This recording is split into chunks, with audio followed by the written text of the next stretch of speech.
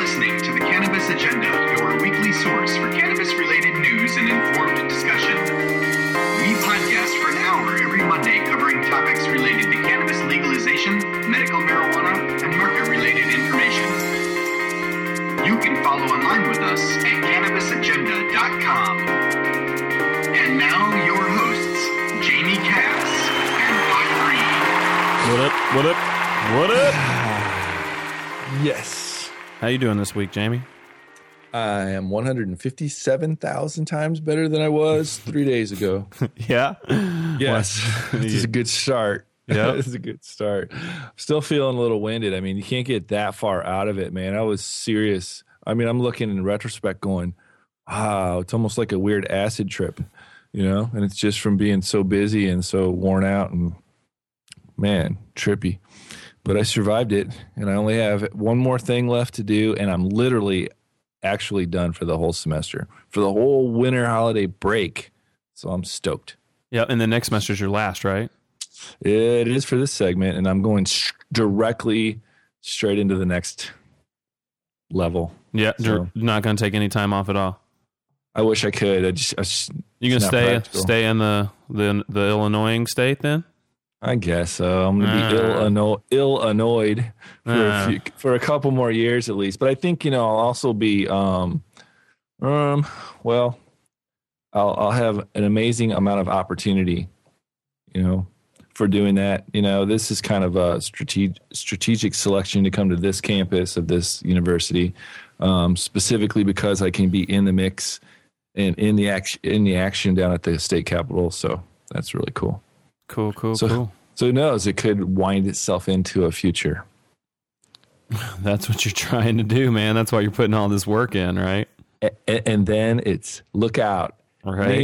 Name brand macaroni and cheese, baby. You can stop eating ramen. Oh, are you kidding me? I am never eating macaroni and cheese again. I'm not eating anything that is associated with college survival food ever again. Yeah. Not even jokingly or for a celebratory thing after 15 years anniversary. Never. Nope. Yeah, that'll be good for you, dude. I can't wait till you can eat better. It sounds like you eat like shit, dude. Oh man, you don't even eat organic mac and cheese, huh? Like you have to eat straight mac and cheese. What was your diet? What did you eat yesterday? What was your diet? What did it consist of yesterday? Oh man, we don't want to go there. Well, see, I got some funding up for over the holidays yesterday, so I really ate like a champ. Fun dip? Some funding. Oh, I thought you said fun dip. I was like, it's like I had a fun dip all day yesterday. You remember that stuff? Fun dip? Uh-huh. Oh man, that was like crack cocaine for kids, dude. Mix. Yeah, it was like a bag of sugar and a sugar stick. That was worse than Pez. Well, welcome to the Cannabis Agenda, everybody. We are it's middle of December now. We're getting closer to a year on this project. Mm-hmm. This is episode 42? It is. 42. So moving on up towards 50. Yeah, like I said, it's almost been a year. We basically what we do here at the Cannabis Agenda is we cover anything cannabis. Sometimes it gets ridiculous. Most of the time it's pretty serious stuff though. Cover a lot of news, a lot of current events throughout the country, sometimes the world. We cover a lot of news from the medical marijuana states. We like to cover states that are moving closer towards medical marijuana legislation. We do some news deconstruction. We got a little of that later today. And we try to interview pertinent people from the stories we cover and organizations that are important to the movement in general.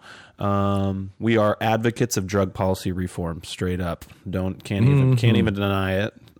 We feel, I feel like we all do feel like our nation's drug policy is whack.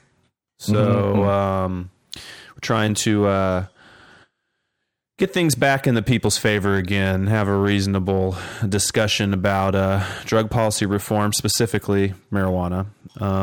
And what else you got to add to that? We have a lot of activists listening to this show, and so what do we do? Activist-tainment. We try to entertain the activist community.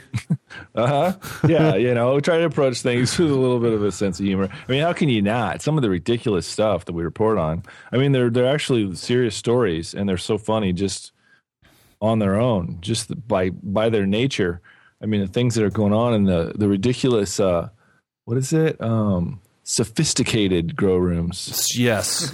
Grow operations. Just all the folly. There's stuff like that all throughout, all of the things that we share, all the information and stuff that we share on the show. It's a wacky ride. That's what it is. Yeah. Oh. It's pretty the wacky backy. It makes politicians and moralists that are brainwashed say crazy stuff. Often we cover it right here. Often, huh? Pretty often, daily, right. Sometimes hourly, occasionally. Yeah, every once in a while they say stupid stuff. Usually, yeah. Yeah, the English language, it's great. We have so many words that people think are supposed to be precise, but they're just not. They're rarely precise. Anyways, if this is your first time checking us out, we really appreciate you taking a listen. If you've been listening in the past, thank you. And thanks for everyone that participates and emails us and calls us. We really, really appreciate it.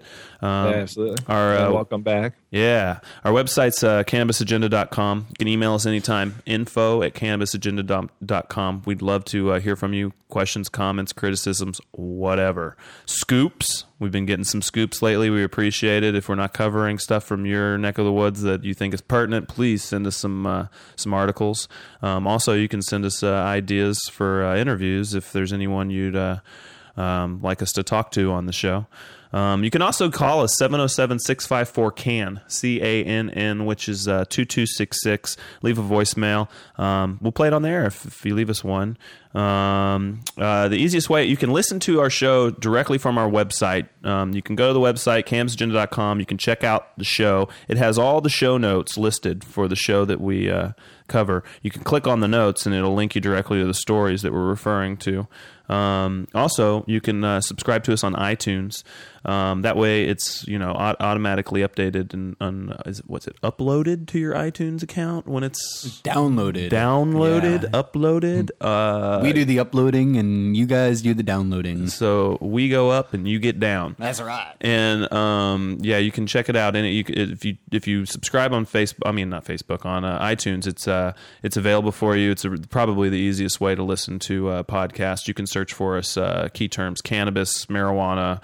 You can search the Cannabis Agenda, Cannabis Agenda. Also, check us out on Twitter and Facebook. And if you are following us on Facebook, please suggest us to your friends.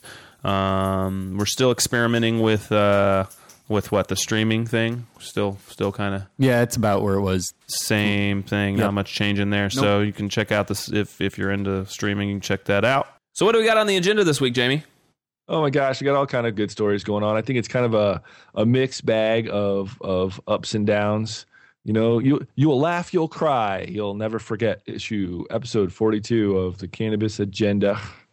We got to remind everybody first of all about KushCon coming to Denver, Colorado. That seems like that's going to prove to be a really seriously place that you'll want to be at when it's going on.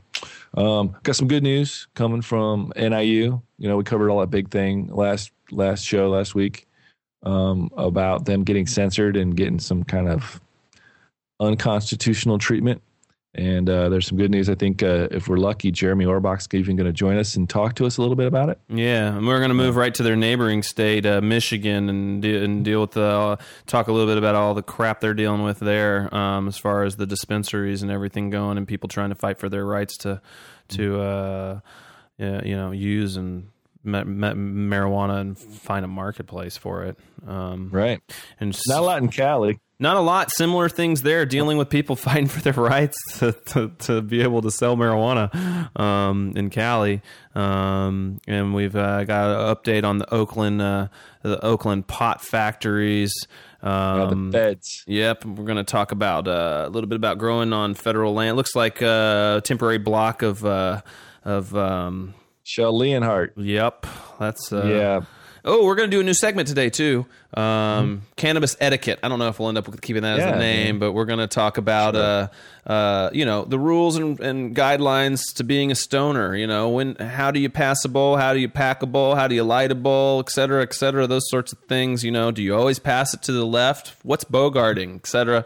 We're going to be looking for all your guys' feedback. Hey, awesome. Someone's really celebrating Christmas the stoner way in Germany, huh? Mm-hmm.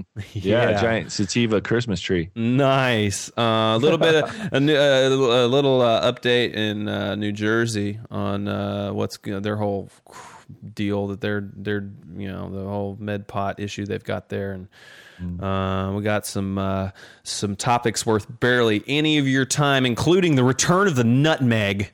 Oh my God, yeah. Kids are breaking it up and snorting it, and it's crazy, and they're going to overdose and die. And oh my God, Be concerned. Keep your kids. Get nutmeg out of your damn cabinet already if you haven't. Senate meetings are concluding as soon as possible. Yes. And we got a pot in the Pacific Northwest update, bunch of few stories from Washington, thanks to Staley. Sad stuff coming out of the state of Washington. Couple sad ones and one positive one. I'm even going to do a little grow tip at the end of the day. And we got a story about marijuana vending machines in Arizona. That's what we got on the agenda today, y'all. We got some emails this week. Yeah, Staley emailed first time in a while. Nice. He was emailing us from Washington. Yep, from Washington. Okay. He emailed us some scoops, which we'll get to later when we cover Washington. And he also emailed us in reference to the discussion we had last week on driving. Yes. Yeah. Last week we talked a lot about, we were talking about a new proposed metabolite law in Colorado, right? We're talking about people being stoned and driving, how you know what the threshold is, how, It was a nanogram threshold. Sure. Yeah. And we're trying to, it's one of the things that moving forward, we're going to inevitably see in the legalization movement, people wanting to determine how much is too much when you're driving, and then how do we even determine when people are at that level, because currently it's kind of difficult. Staley said, as far as driving under the influence, stuff from the past show, there's a saliva test I heard about. He heard it on the normal show live. He said it looks for active cannabinoids and other drugs by swabbing inside your mouth to determine if you're presently intoxicated behind the wheel. I don't know how much this might help, but the laws definitely need to reflect the fact that there is a huge difference between active cannabinoids and metabolized cannabinoids. This is crucial for the debate. The cop, and that's the whole big deal there. Because marijuana stays in people's blood for a long time. So, we really it's not like alcohol where you drink it and then boom, hours later it's gone. It stays in your fat cells and metabolizes throughout your body. So it's in there. Some people up to a month or more. So they got to find a way to really determine if you're currently under the use of if you've currently used marijuana before driving, or if it's just use marijuana. There's a big difference. Everybody obviously knows that. He went on to say the cops, like you guys said, can tell if you're too messed up to drive, right? If you're obviously too stoned to drive, then it's obvious. It's kind of obvious, yeah. He said that we should look for an elevated level of intoxication from cannabis, just like we do when we tolerate people to drink and drive to a certain amount. An example, the 0.08 blood alcohol level. And he doesn't think that tolerance should be a factor, just like it is with alcohol. I think that that's right along the lines of what we were saying and how we're feeling, right? Isn't that what you guys think too? Similar. It's there's got to be an accepted level of cannabis ingestion that you can do when you drive, and then there has to be some sort of threshold. I'm not sure that this saliva test can actually draw that line. I'm not sure because I'm not sure how. I don't know, but they do need something that would be that mechanically be kind of like that simple, for the cop to do on the spot. Yeah. Because last week we were saying, what they're talking about in Colorado is just taking everybody to freaking hospital and doing blood tests. And that's timely and expensive. And invasive. Yeah. And I mean, like if I know, hey, yeah, I smoked some weed today, but it's been hours. I just wanted you to test me right now so I can get where I'm going. I'm in a hurry, officer. Give me the test, It doesn't exist yet, I don't think, to where, I mean, as far as I know, if anyone has, we'll check out this saliva test, but I'm pretty sure what it's going to do is be like, oh yeah, you've used marijuana recently, but it won't determine how much, how high you are. I don't think it just. Do you guys think that's one of the reasons they're afraid of marijuana is because they don't have the technology to sufficiently detect whether people are stoned? What do you think, Jamie? I don't know. That's kind of a chicken and the egg question in a way, isn't it? Well, you mean because you think that they'll eventually find sufficient technology? I can't imagine why they can't. I mean, we can go to the freaking moon, dude. I know. I mean, the technology, it's really a matter of expense, right? It's what they say a lot. I hear them saying that a lot whenever different statewide legislation is pending. I've often heard, and in different states, I've heard them say that. Well, we all know that too. I mean, as soon as the technology exists, we can't. Then all these ads with bus drivers driving around stoned with kids and stuff, or it's just like booze. I mean, it's like smoke. Well, now we can test these people when they're behind the wheel. So, but the government doesn't seem to want to put the money into doing the research to create the technology. If someone had the loot and did it privately, I'm sure they'd make a fortune off of it if they could create an active test. Because man, that is top of the technology list. A huge technology list. I mean, idea people. That's top of the list, man. Big time lobbying sort of stuff. Getting every state, even those without medical marijuana laws, to write metabolite laws and stuff and have different, because possession's one thing, but then driving under the influence is a whole nother thing. And so that's big business if anyone figures that out. Big business, lots of money. Every damn police force in the country will have to purchase those things. You can bet there are people working on it too. Where is it? You're working on it officially? I am Thursday after my last huge final. I'm going to start thinking about these things. Nice. And you study biochemistry, right? Well, not yet. You can find people that do. I could take an elective. Yeah, totally. Staley, we appreciate that email about that. This is a really big deal. We're going to continue following this and trying to find out who is and who isn't involved in actively and actually trying to move forward with this sort of technology. If any of you out there are listening and you have some leads on people we should contact or look into, please send them to us. We'd love to look into that deeper. Also, Staley asked, do you know of any mildew resistant strains and if they are available to purchase anywhere? What do you think about that, Matt? I got one. You got one? Yeah. It's one of my favorites too. Purple Urkel. Uh-huh. Yeah. It's very hardy in general, and I think it'll probably do well in Staley's neck of the woods up there in Washington. Veg so slow. It does veg slowly. I think mildew's an interesting thing. I think once you've got it in your genetics, it's hard to get rid of it. Like if you have a plant that you're going to take clones off of, and it gets powdery mildew before you take clones off of it, and then you think, oh, well, you spray it, it's gone, right? You can't even see it anymore. It's in the plant at that point. Yeah, I've heard that powdery mildew is systemic.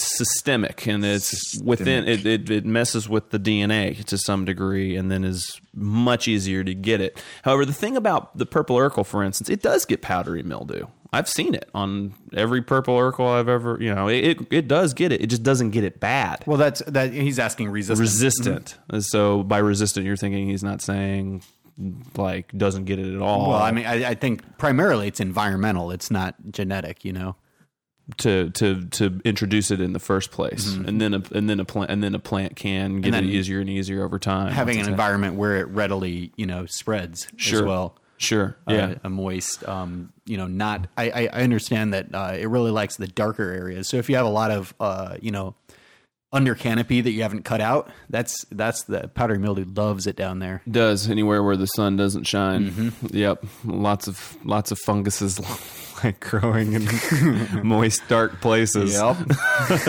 What about Northern Lights number 5 times haze? What about it? I would think that one was naturally mildew resistant. Why? Because out of all the plants I've ever seen in a growth stage, that one was just, it would look like the Jolly Green Giant. It was intense. I've had more luck with sativas, longer, taller, stretchier, more length between nodes, thinner leaves, like the light shining through better. I've had a lot in my experience, I've had a lot more luck with just sativas in general not having powdery mildew than the more indica dominant, the more mid-sized, the closer the nodes are to each other, the more powdery I've seen.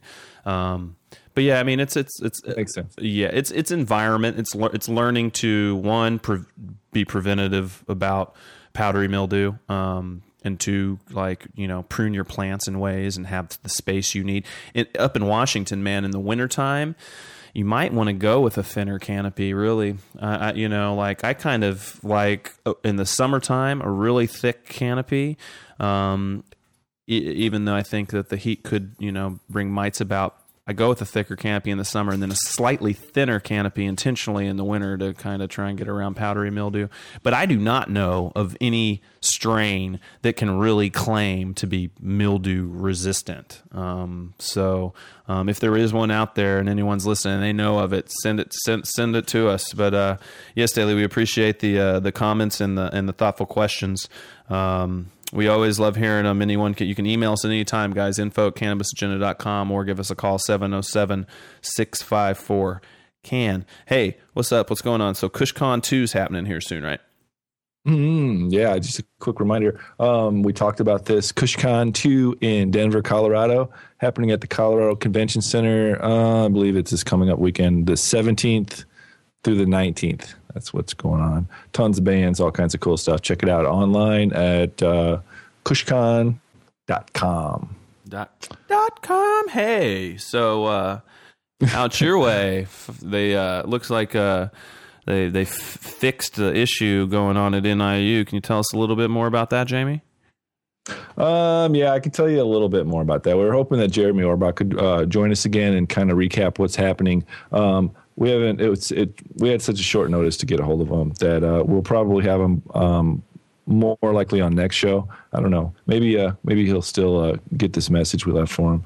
But in the meantime, the gist of what has occurred is kind of what I thought should have occurred a long time ago. I believe, and I'm not certain because I didn't really go back to last week's show and listen to this again to make sure, but it seemed to me that I said, why hasn't the president stepped in sooner? How come he hasn't done this before now?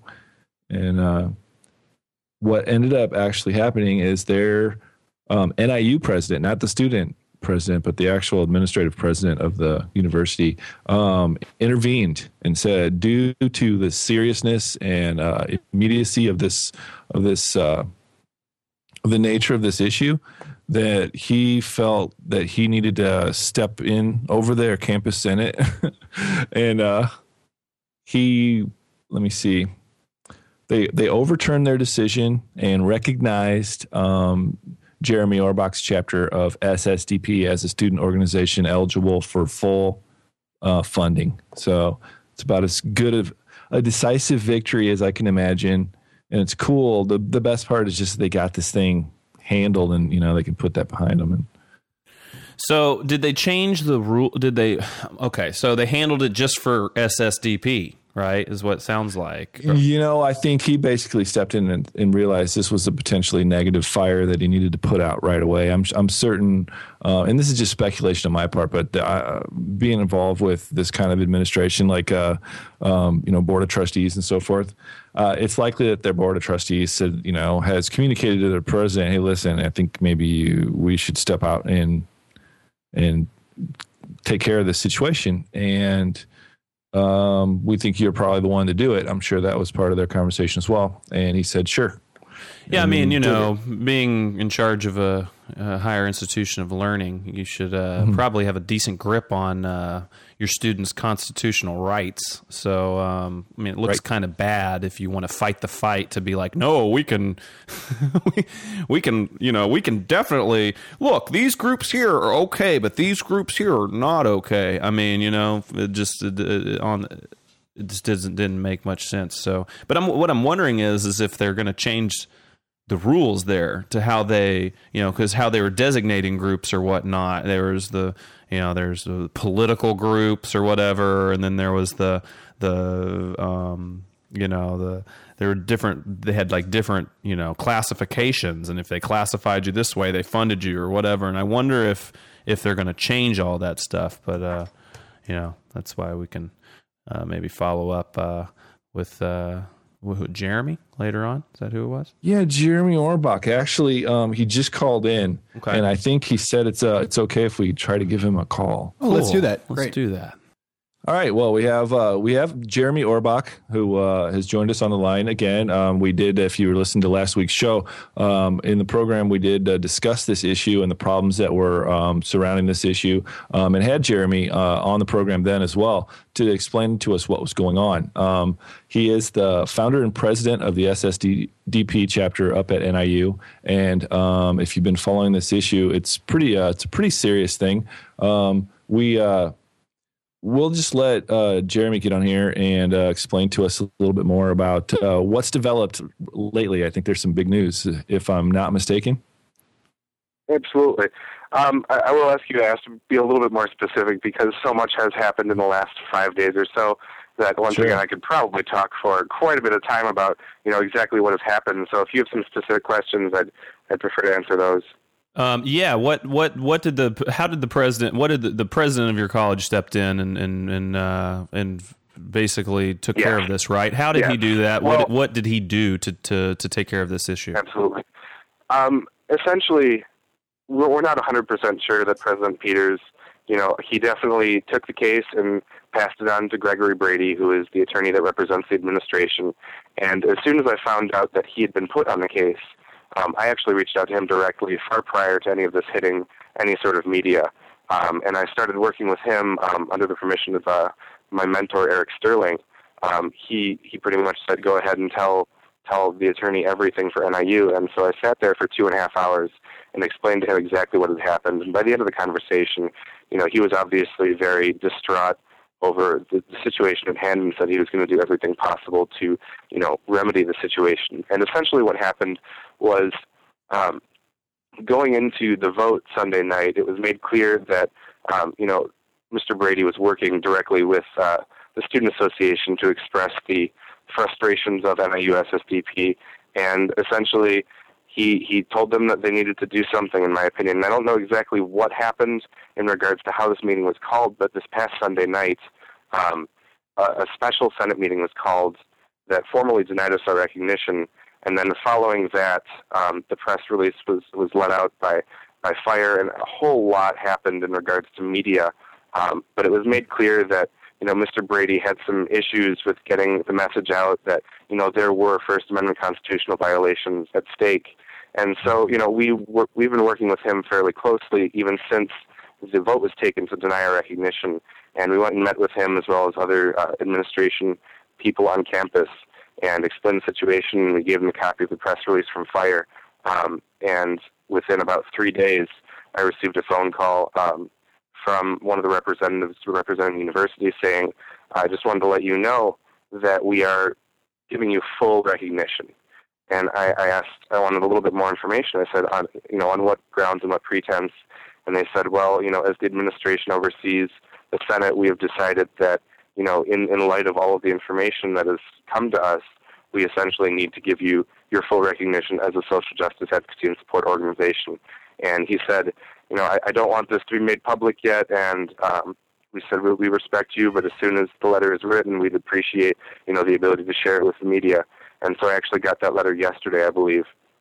Mm-hmm. And it was fairly early on in the morning, and I just got home, I scanned it in, I sent it to all of the reporters that have been reporting on the subject from all over the nation, and we just received, I believe, 5 or 6 articles immediately following, just saying that, we essentially won. And while they have granted us, our recognition, there are still many other issues going on in regards to the treatment of other student organizations. Yeah, Go ahead. That's what I was wondering about, was whether or not they were going to change the way they classify people, because, so you guys are making a big deal of it. So they grant you the new classification, but what about the other groups? If are they discussing changing the rules or changing the way they go about? Essentially, there's quite a bit going on internal to the administration. In the letter that was written to me by the administration, it was explained that they were working on forming a committee essentially to oversee the changes in the bylaws for the Constitution, and the bylaws, I should say, for Northern Illinois University.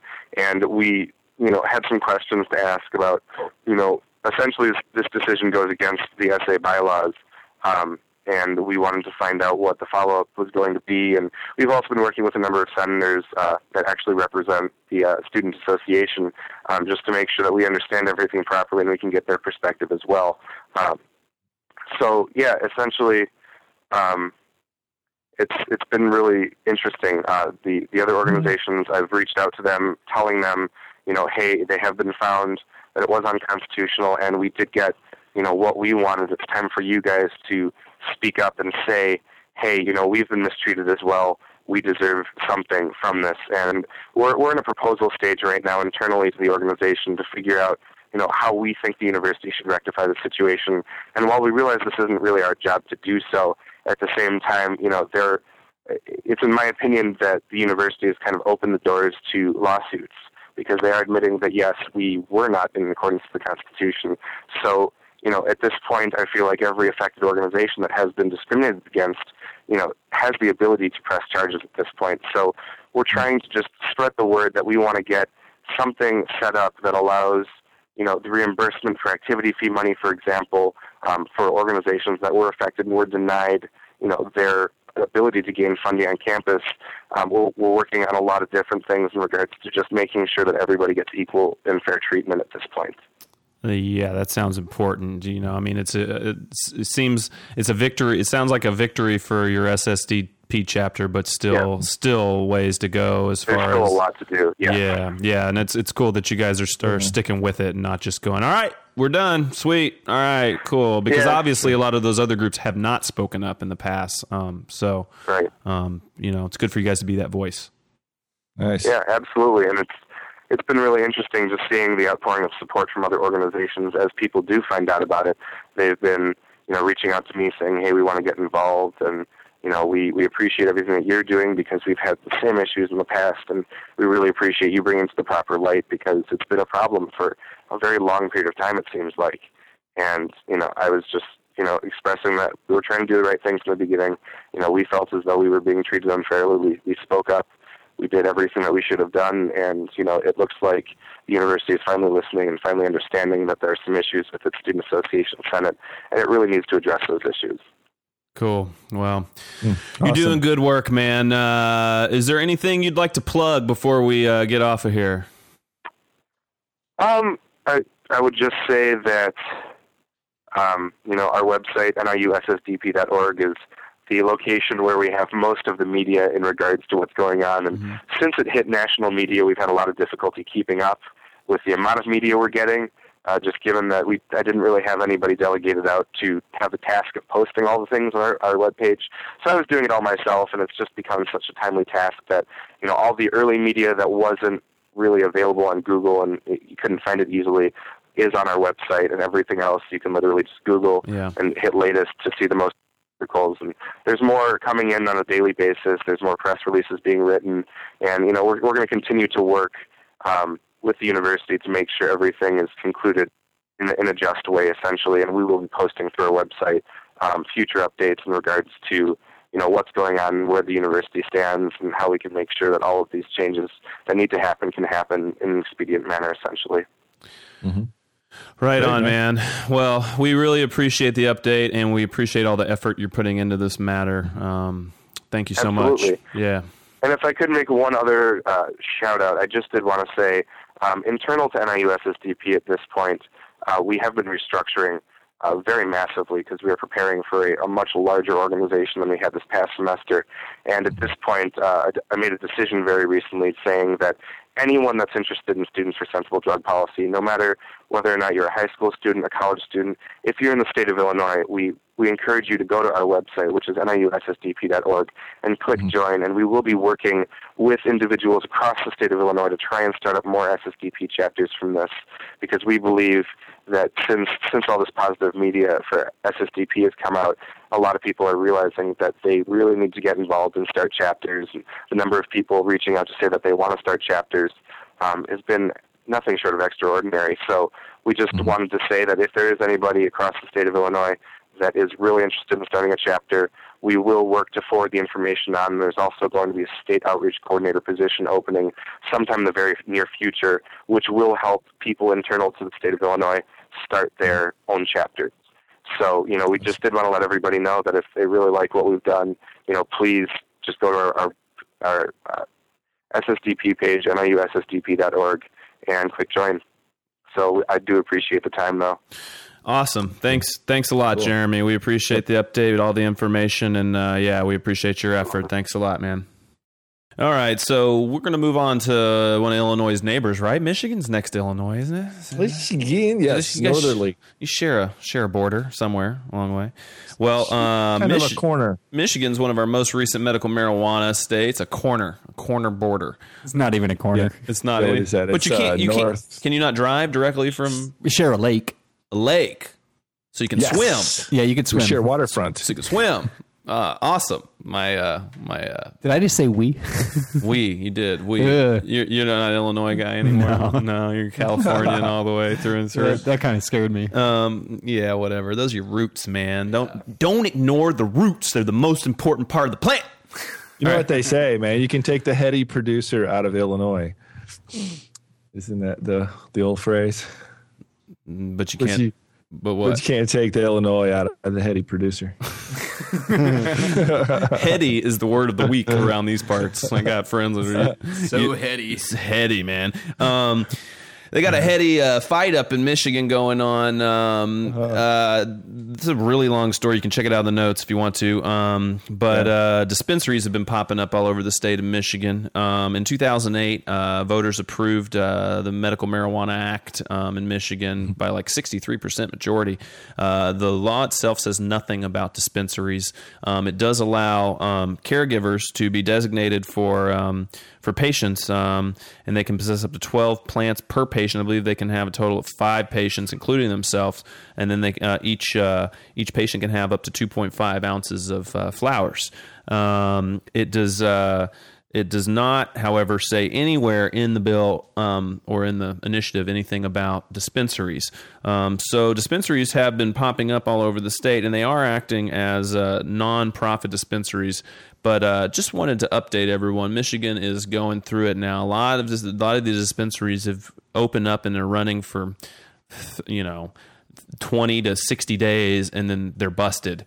And there has been, there like just recently, one dispensary was robbed, and these sort of things are starting to come up. They're starting to deal with all the issues that surround dispensaries. You're going to have these issues anywhere where there's facilities that have large amounts of cash in them, and you're also going to deal with all these legal issues for a while until they back up the courts. People that are opening the dispensaries are basically committing acts of civil disobedience, and it's kind of like knowingly they're going to have to deal with the law enforcement and with courts. What do you think about this, Jamie? What do you think about this process and how it works with medical marijuana dispensaries in some of these states?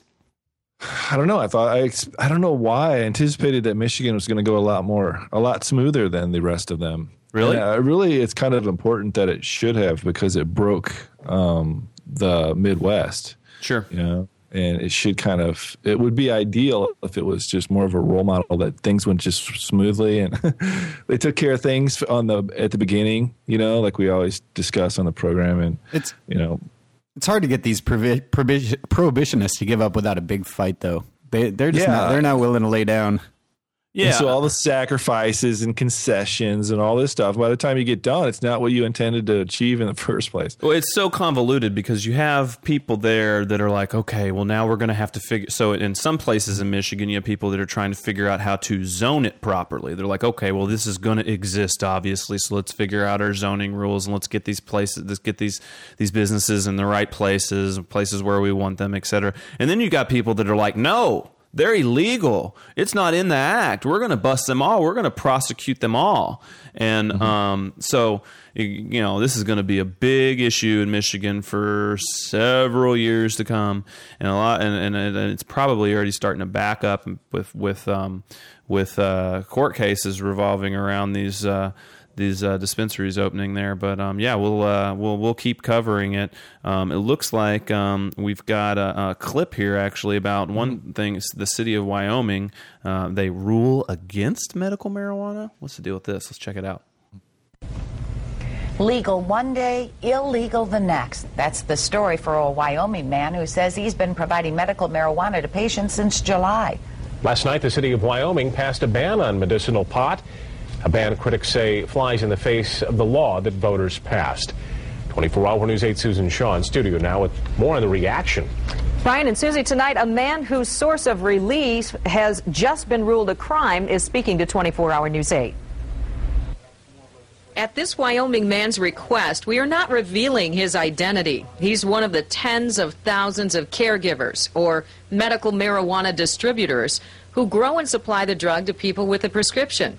But he's also a patient. I don't know how it can be considered legal to make me suffer in pain. At last night's city council meeting, Wyoming leaders voted unanimously to ban medical marijuana in the city.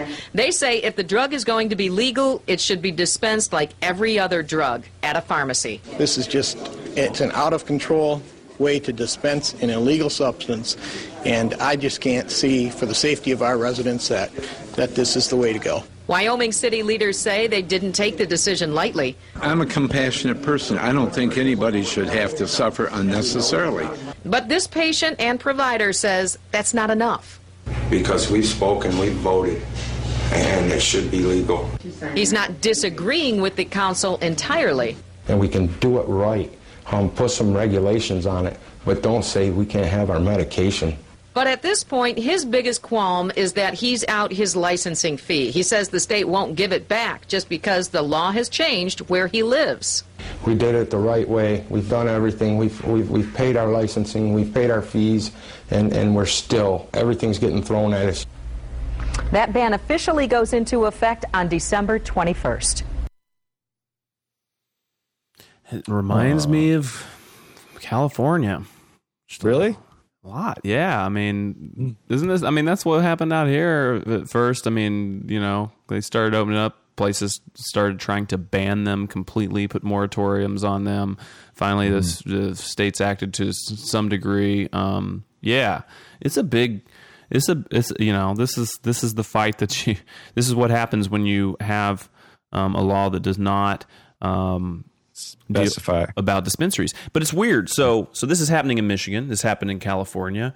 It happened in Colorado at first. But how come Oregon? So Oregon doesn't talk about dispensaries either. Why hasn't Oregon started opening up dispensaries? They have voted on it twice now, and they voted it down.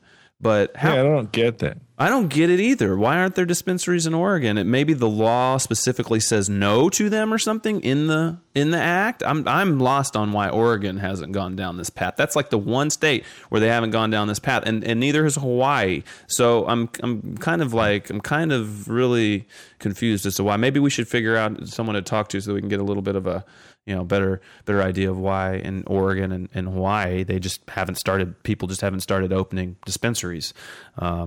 So well, they the fact that they went through the federally funded helicopter stage over there in Hawaii, that probably had something to do with their state of the function. Well, we have federally funded helicopter stage in California all the time, and we still do. It's just, to me, there's some sort of disconnect. It must be some specific wording in the initiatives in those states that have completely prevented people from doing it. I don't know. We need to find someone to clarify that with us, because I don't get it. I don't get why Oregon hasn't just started doing it. I mean, you'd have the whole West Coast connected up then, and they just haven't just done it. It's got to be in the wording. But they'll get it right. I think they'll get it right eventually, because Oregon rocks. They just do sensible things. I think they're going to get it right in Michigan too. I don't think it looks like they're popping up so much. I mean, they're not going to get rid of them in the entire state. I just don't think. I think it's going to, I think it's going to be tough on a lot of people that are trying to get into it at first. So if you're getting into the business of operating a dispensary right now, pretty much know that you are committing an act of civil disobedience. And if you were in the state of Michigan, you are very likely going to have to deal with law enforcement and the courts. On to California. What's going on in Cali? Just a little bit rosier. I really like this story. I don't know why. I've read the story like 19 times so far. It just makes me feel good. It's one of those feel-good stories, huh? Yeah, it started off as a kind of a bad thing, but supporters of medical marijuana partook in a fundraiser Friday night. That's last Friday night in San Jose to raise legal funding for collectives caught up in a recent crackdown. Now, that's the bad part. Attendees said the Thursday raids by the Santa Clara County Drug Task Force on 3 South Bay collectives made them more determined to hold this medical cannabis fundraiser. And this is the part that just warmed the cockles of my heart. Check this out. The event, which took place inside the MedX Collective Friday night, consisted of dozens of collective members smoking large amounts of marijuana. And that was the whole thing, I guess.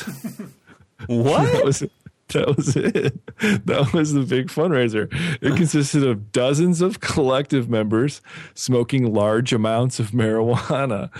And I guess, I don't know how that worked. I guess they just kept pitching in money and everybody just puffed super hyper tough for a while. And they raised some legal funds that way. So it's awesome, but we have a clip. Can we? Yeah, there's a clip. Was it just people just like smoking weed? Let's hear it.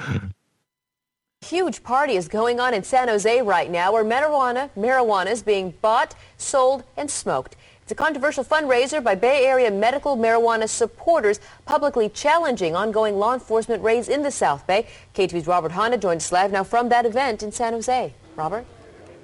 Garcia, we're inside the medical marijuana dispensary where the fundraising event is going on. The party is taking place, even though several pot clubs were raided yesterday. So tonight there is an air of pot smoke as well as fear and defiance. The Smoking Santa provided holiday cheer at tonight's medical cannabis fundraiser inside the MedX Collective in San Jose. Organizers say they were determined to hold the event despite yesterday's raids on 3 South Bay collectives. In fact, money raised will help pay legal expenses related to the ongoing raids. The collectives that are a part of this fundraiser are drawing a line in the sand. One indication, the MedX Collective opened for business today before and during the fundraiser. A little scary to be operating today? Definitely very scary to be operating today. Whether we're closed or we're open, they're going to come and do it anyways. So for us, it's about helping the patients. The Santa Clara County Drug Task Force, known as CSET, has said raids target pot clubs, allegedly making a profit under the guise of a nonprofit and for selling pot illegally, such as to non-members. But workers say the officers in black ski masks and with guns drawn act like criminals. It left me with my heart pounding so hard and processing, not robbery, police. They're trying to make a lot of destruction and noise and scare us all. And they scared a lot of the patients. At tonight's event, organizers announced they plan to file a federal lawsuit against CSET, and the city of San Jose is holding a special public hearing on pot clubs this Monday. Live in San Jose, Robert Honda, KTVU, Channel 2 News. They like to come in with the guns blazing, don't they? Ski masks. Ski masks. It's serious. Like, so it's getting to the point now where it's like out here in California, the law enforcement community knows that, so they're going to bust these people and they're going to go to court and then they're going to get to go back to doing things just like they were. So now they're like trying to intimidate them and perhaps hide their own identities. Oh, because they live and work in the communities where the communities who accept medical marijuana, you know, which is San Jose for sure, and the Bay Area in general, and a lot of California. Yep. And so they feel, but wouldn't you? Yeah, but I wouldn't be doing it. Well, yeah, me either. That would be a moral issue for me. I think maybe a bit of an issue, you know. But if you were the type to do that, you know, might you not feel like I was the type to put on ski masks and go in businesses with guns and stuff? If you enjoy, if that was your job because you like doing it or whatever, like wouldn't that make sense then to want to wear a ski mask? Pot. Oh yeah, SWAT. You would most certainly be a publicly scorned jackass if you didn't at that point. Well, who cares? You got more guns than everybody. Why would you care? That's a good point. It's better. Get the notoriety too. What are they going to do to you? Oh man. Yeah, more craziness. Still happening in California. We still don't have it right out here. We still got to deal with this crap out here. What's going on down in LA? Oh, speaking of dealing with crap, their convoluted city ordinance has just taken its first legal blow. They've got tons, like 40-something lawsuits pending against the ordinance that was enacted a little over 6 months ago that was aiming at reducing the number of dispensaries in Los Angeles from like 1,000 to below 100, basically, to keep it short. A Superior Court judge in LA ruled that the law's provisions outlawing all dispensaries except for those that were registered under the moratorium is unconstitutional. It leaves the city with little power to control pot shops. The city is going to try and deal with this really quick. It left about what just happened is it left about 90% of the ordinance intact. But one of the big parts of that was the ordinance is that you had to have been a registered dispensary with the city prior to the moratorium taking effect, which there was only so many. And then when the moratorium, so the crazy thing about the pot shops in LA was, it was like as soon as they enacted the moratorium, that's when the boom happened. Right. They're like, you can't do this, and people were like, whatever. Whoa, get out of the way, yeah. And like 800 new shops came up, you know, like as soon as that happened.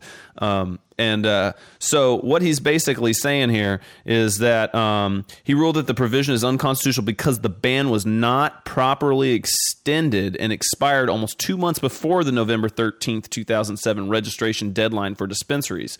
The justification for using that, he says, quote, the justification for using that date as a bright line was compromised, if not confounded, by the fact that it was unnecessary to register. So in other words, they used the date in this thing. So they said you had to be to get to exist with this new ordinance. You had to have been a registered dispensary prior to the moratorium. However, you were not required as a dispensary to register with the city prior to the moratorium. So if you weren't required to, you may not have done it. And then if you didn't do it, now you can't continue to exist. The judge says that they can remedy this by just setting a specific date and saying that if you existed before this date, then you can continue to exist, and if you didn't, then you can't. So then the people that existed prior to the date but weren't registered will still get to exist as a dispensary. It's a convoluted situation down there. We really do need to talk with someone in Los Angeles County about this sometime soon, because what a mess. It's a super big mess. This is gonna, who knows? Maybe tomorrow 500 new clubs will open in LA. You never know. Oh, that would be awesome. That would be so bomb. We can put that on next week's show. You never know, dude. So, but yeah, we're gonna. At least it'd be entertaining if we don't get anywhere. Right. The judge also ruled that that this ordinance violated the due process rights of the dispensaries because it shut them down without a hearing. So like I was saying, it left a lot of it intact, but it's said that a lot of it's illegal because what he's saying is you can't shut these people down without them being able to at least have a hearing. You can't just say you're shut down. They have to be able to have a hearing. That's their due process right. And then he also says that it was violated the privacy rights of patients because it required dispensaries to make records available for the police. So if the police came, you had to show the police your patient's records, and that's whack. So the judge wasn't into that. He basically said that the state law. Okay, so the judge concluded that state law preempts a provision that makes violations of this ordinance subject to criminal penalties under the municipal code, and a provision that sunsets the ordinance after 2 years, which he said is a quote blanket ban on collectives and goes too far. So. Big issues down there. The city might appeal certain parts of this ruling, but I think it appears that they're going to start working tomorrow on trying to write new rules to basically get to the same result, but through a different way. So the judge recommended to them, you set a date if they existed prior to that date, and they can prove they existed prior to that date. An example, if they were registered with the city already, or if they can prove through documentation or something they existed before that date, then they can continue to exist. But then they still have all these other criteria they have to meet after that, But at least they can get past that part of that requirement. So they're going to rewrite that, and then I'm not sure what they're going to do about the the privacy issues and the due process rights, giving these dispensaries hearings that they're wanting to shut down. They're going to try to move on. The city of LA is going to try to move on this really quickly and get the ordinance completely back in place. But like I said, they're facing over 40 lawsuits in regards to this, and the judge acknowledged that they were probably going to. The city was probably going to lose. City of Los Angeles does not have a lot of money, and at some of these hearings, they've said there have been dozens of city attorneys there, so they are spending a lot of money on this, trying to make this actually happen. Oh, the city of high crime rates and earthquakes, lots of traffic. They're working on their pot thing. Good luck to them. That's amazing. That I never would have.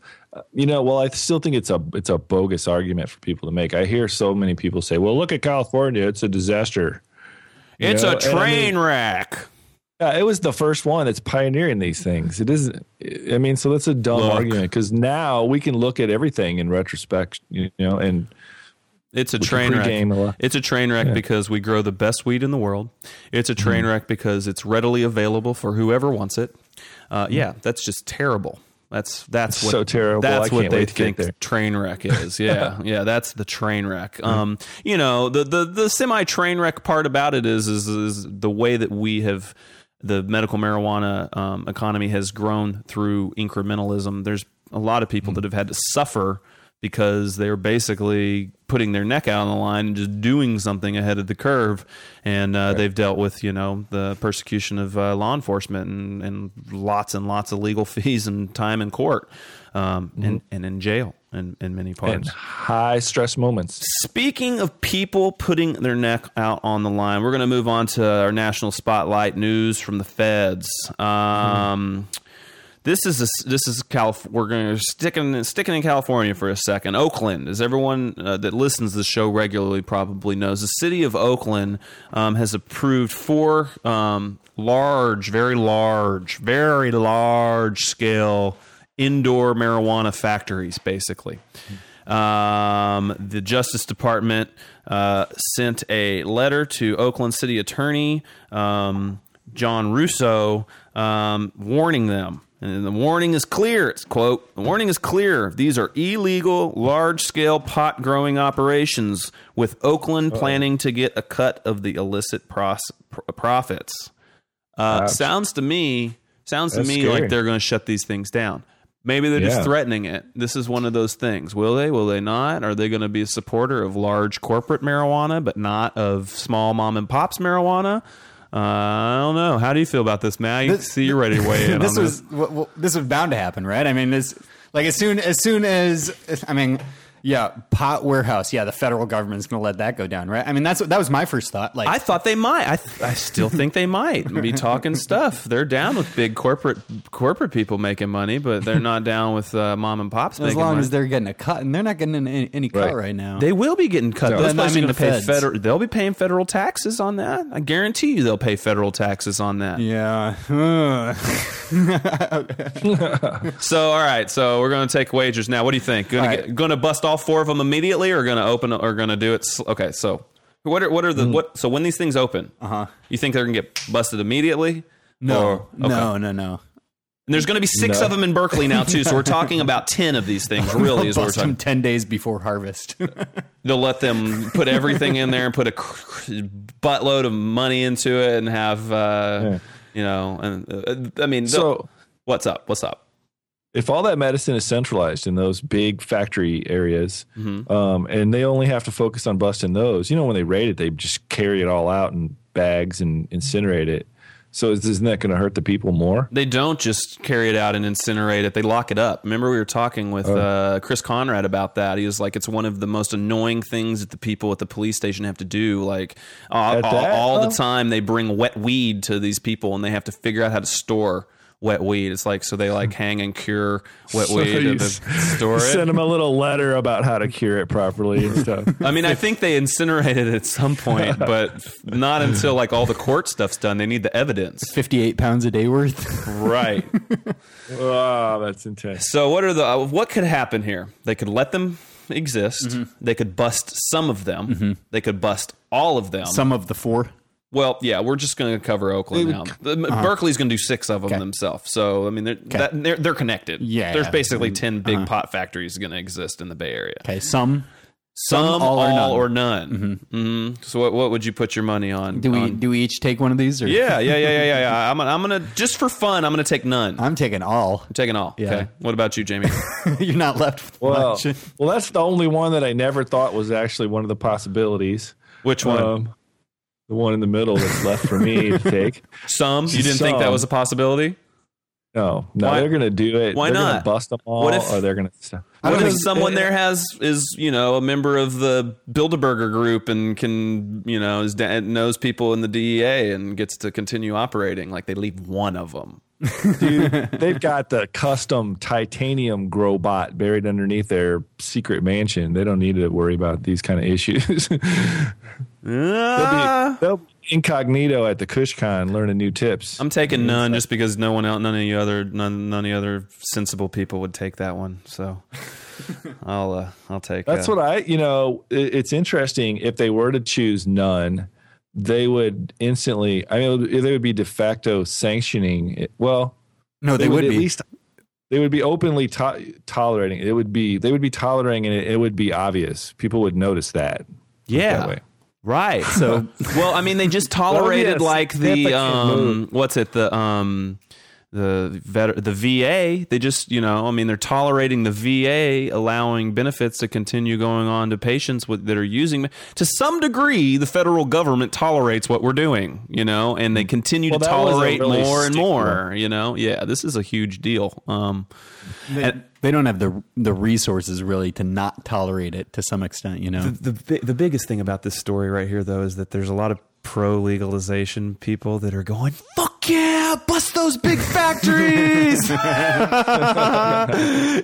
that's the complicated thing of this whole matter, because I can't even say that I'm not kind of like, oh, cool, because that I don't know. I guess that decides it for us then. We don't have to go kind of for them and kind of against them. Right. I don't have to have an opinion on the matter. They can just. I'm not really sure. I can't make up my mind. And then we go, well, I guess we don't have to. Right. And if there's any new listeners out there, what we're referring to now is this, argument that mega grow. Yeah. How big do we want these mega grow? Do we want corporate?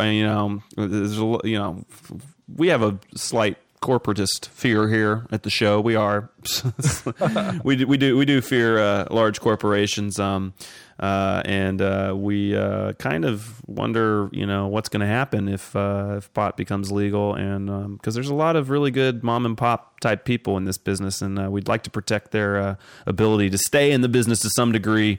And a lot of people have been very worried. We're very worried about Prop 19 passing because of these, large factories down in the Bay Area and everything. So yeah, there's probably a lot of very pro pot people. They're very happy that these specific big ones are going to go down. Oh, Rob Campia, what we got going on? Growing dope on federal land? Yeah, I don't think he is. He is? Probably. At least once. Maybe not. But I'm not going to make that claim. That's the cartels, that's what they do. The cartels. Right. The foreign invader cartels. I believe he's talking about that, right? Yeah, totally. On Fox's Freedom Watch. With Judge Napolitano. On the heels of a failed measure in California to legalize marijuana, Congress is also considering proposals to prevent growing pot on federal land under the guise that it must be for violent drug traffickers if it's being grown by anyone. Joining me now is Rob Campia, head of the Marijuana Policy Institute. Rob, welcome to Freedom Watch. Thank you for having me. Were you surprised that the proposition in California, which is perceived as the most socially open-minded state in the country, lost? I wasn't surprised. I thought it was going to be close. What I predicted is that it would have done a lot better had it been on a presidential election ballot.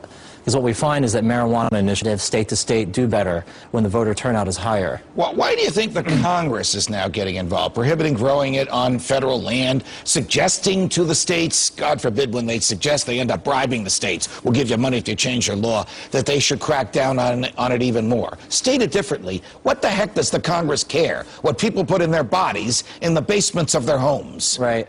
Well, this most recent move by Congress was a non-binding resolution that was just articulating that more money should be authorized and appropriated to crack down on this illegal marijuana growing in national parks and forests.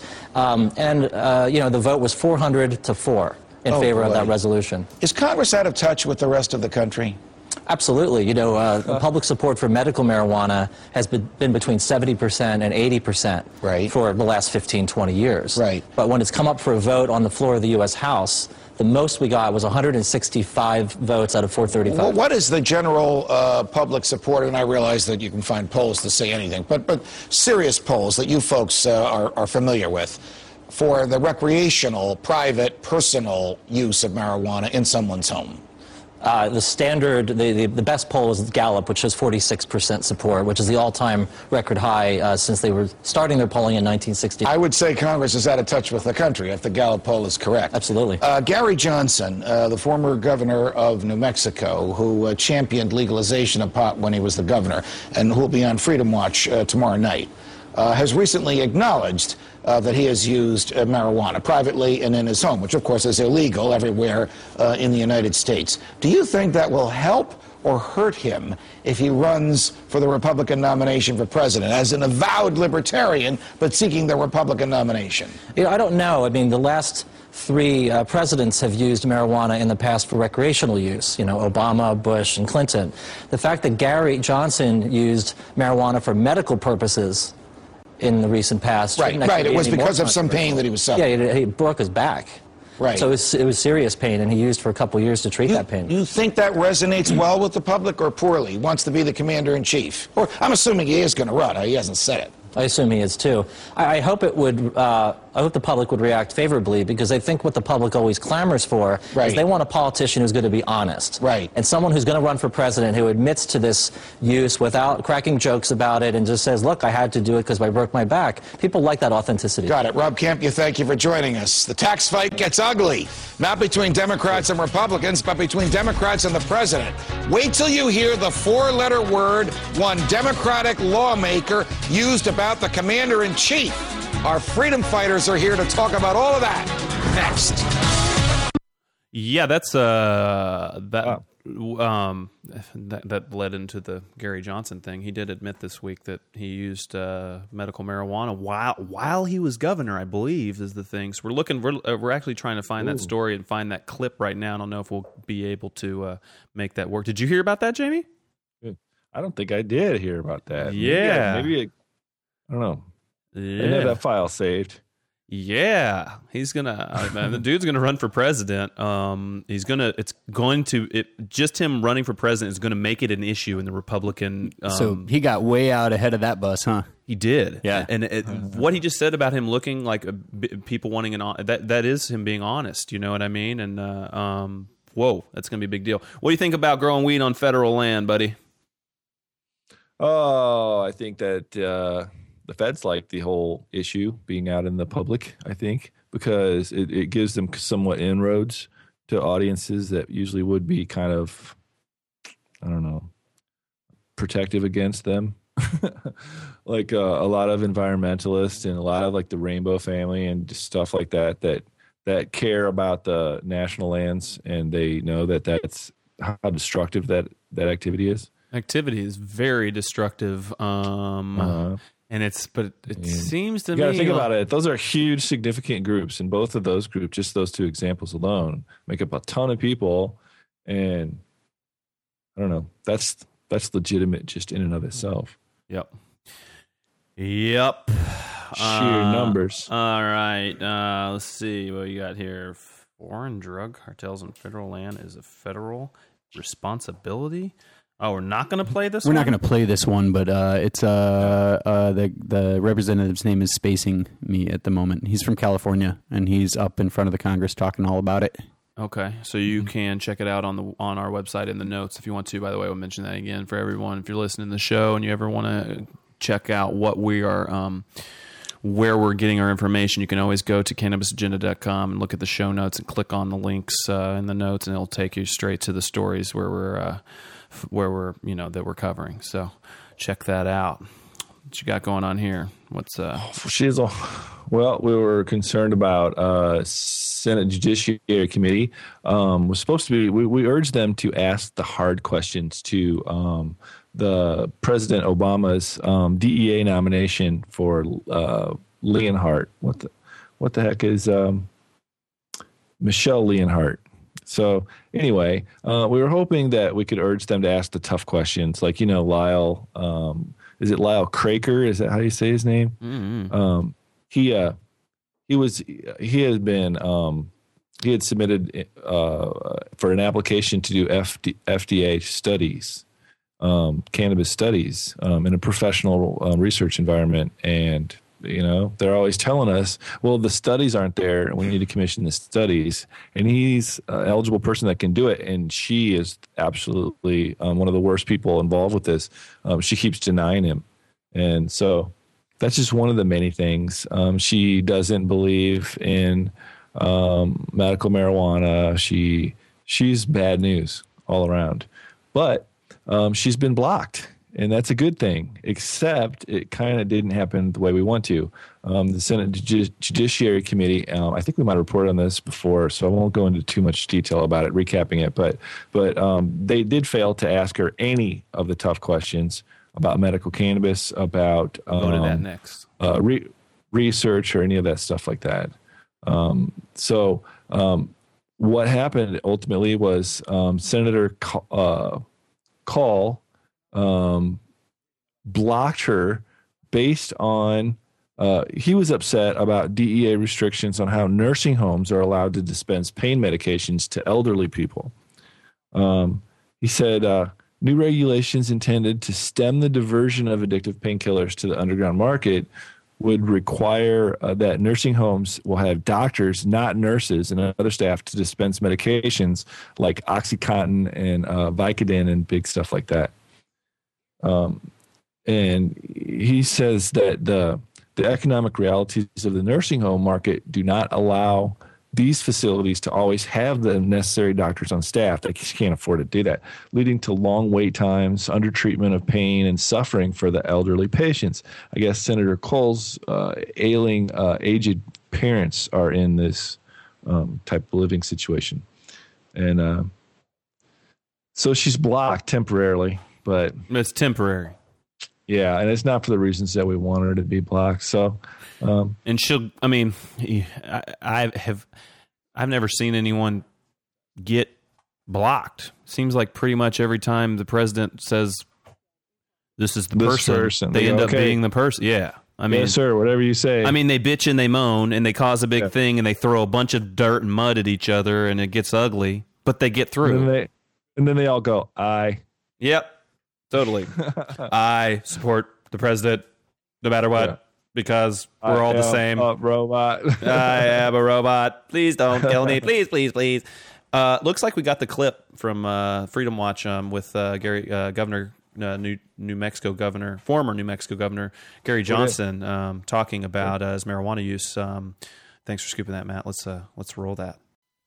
Governor Gary Johnson, Governor, welcome to Freedom Watch. Good to be on, Judge. Good to have you here. You had the nickname of Gary Veto Johnson when you were the governor of New Mexico, and I applauded just about every one of those vetoes. How did you keep the lid on spending when you ran that state? Well, I did, and I think what's significant is that I got reelected having vetoed as many bills as the other 49 governors in the country combined. And the fact that I got reelected in a state that was 2-to-1 Democrat, I really think speaks volumes to the fact that people really appreciate good stewardship of tax dollars. Do you think, as a result of the elections last month, that the march towards socialism has been stopped?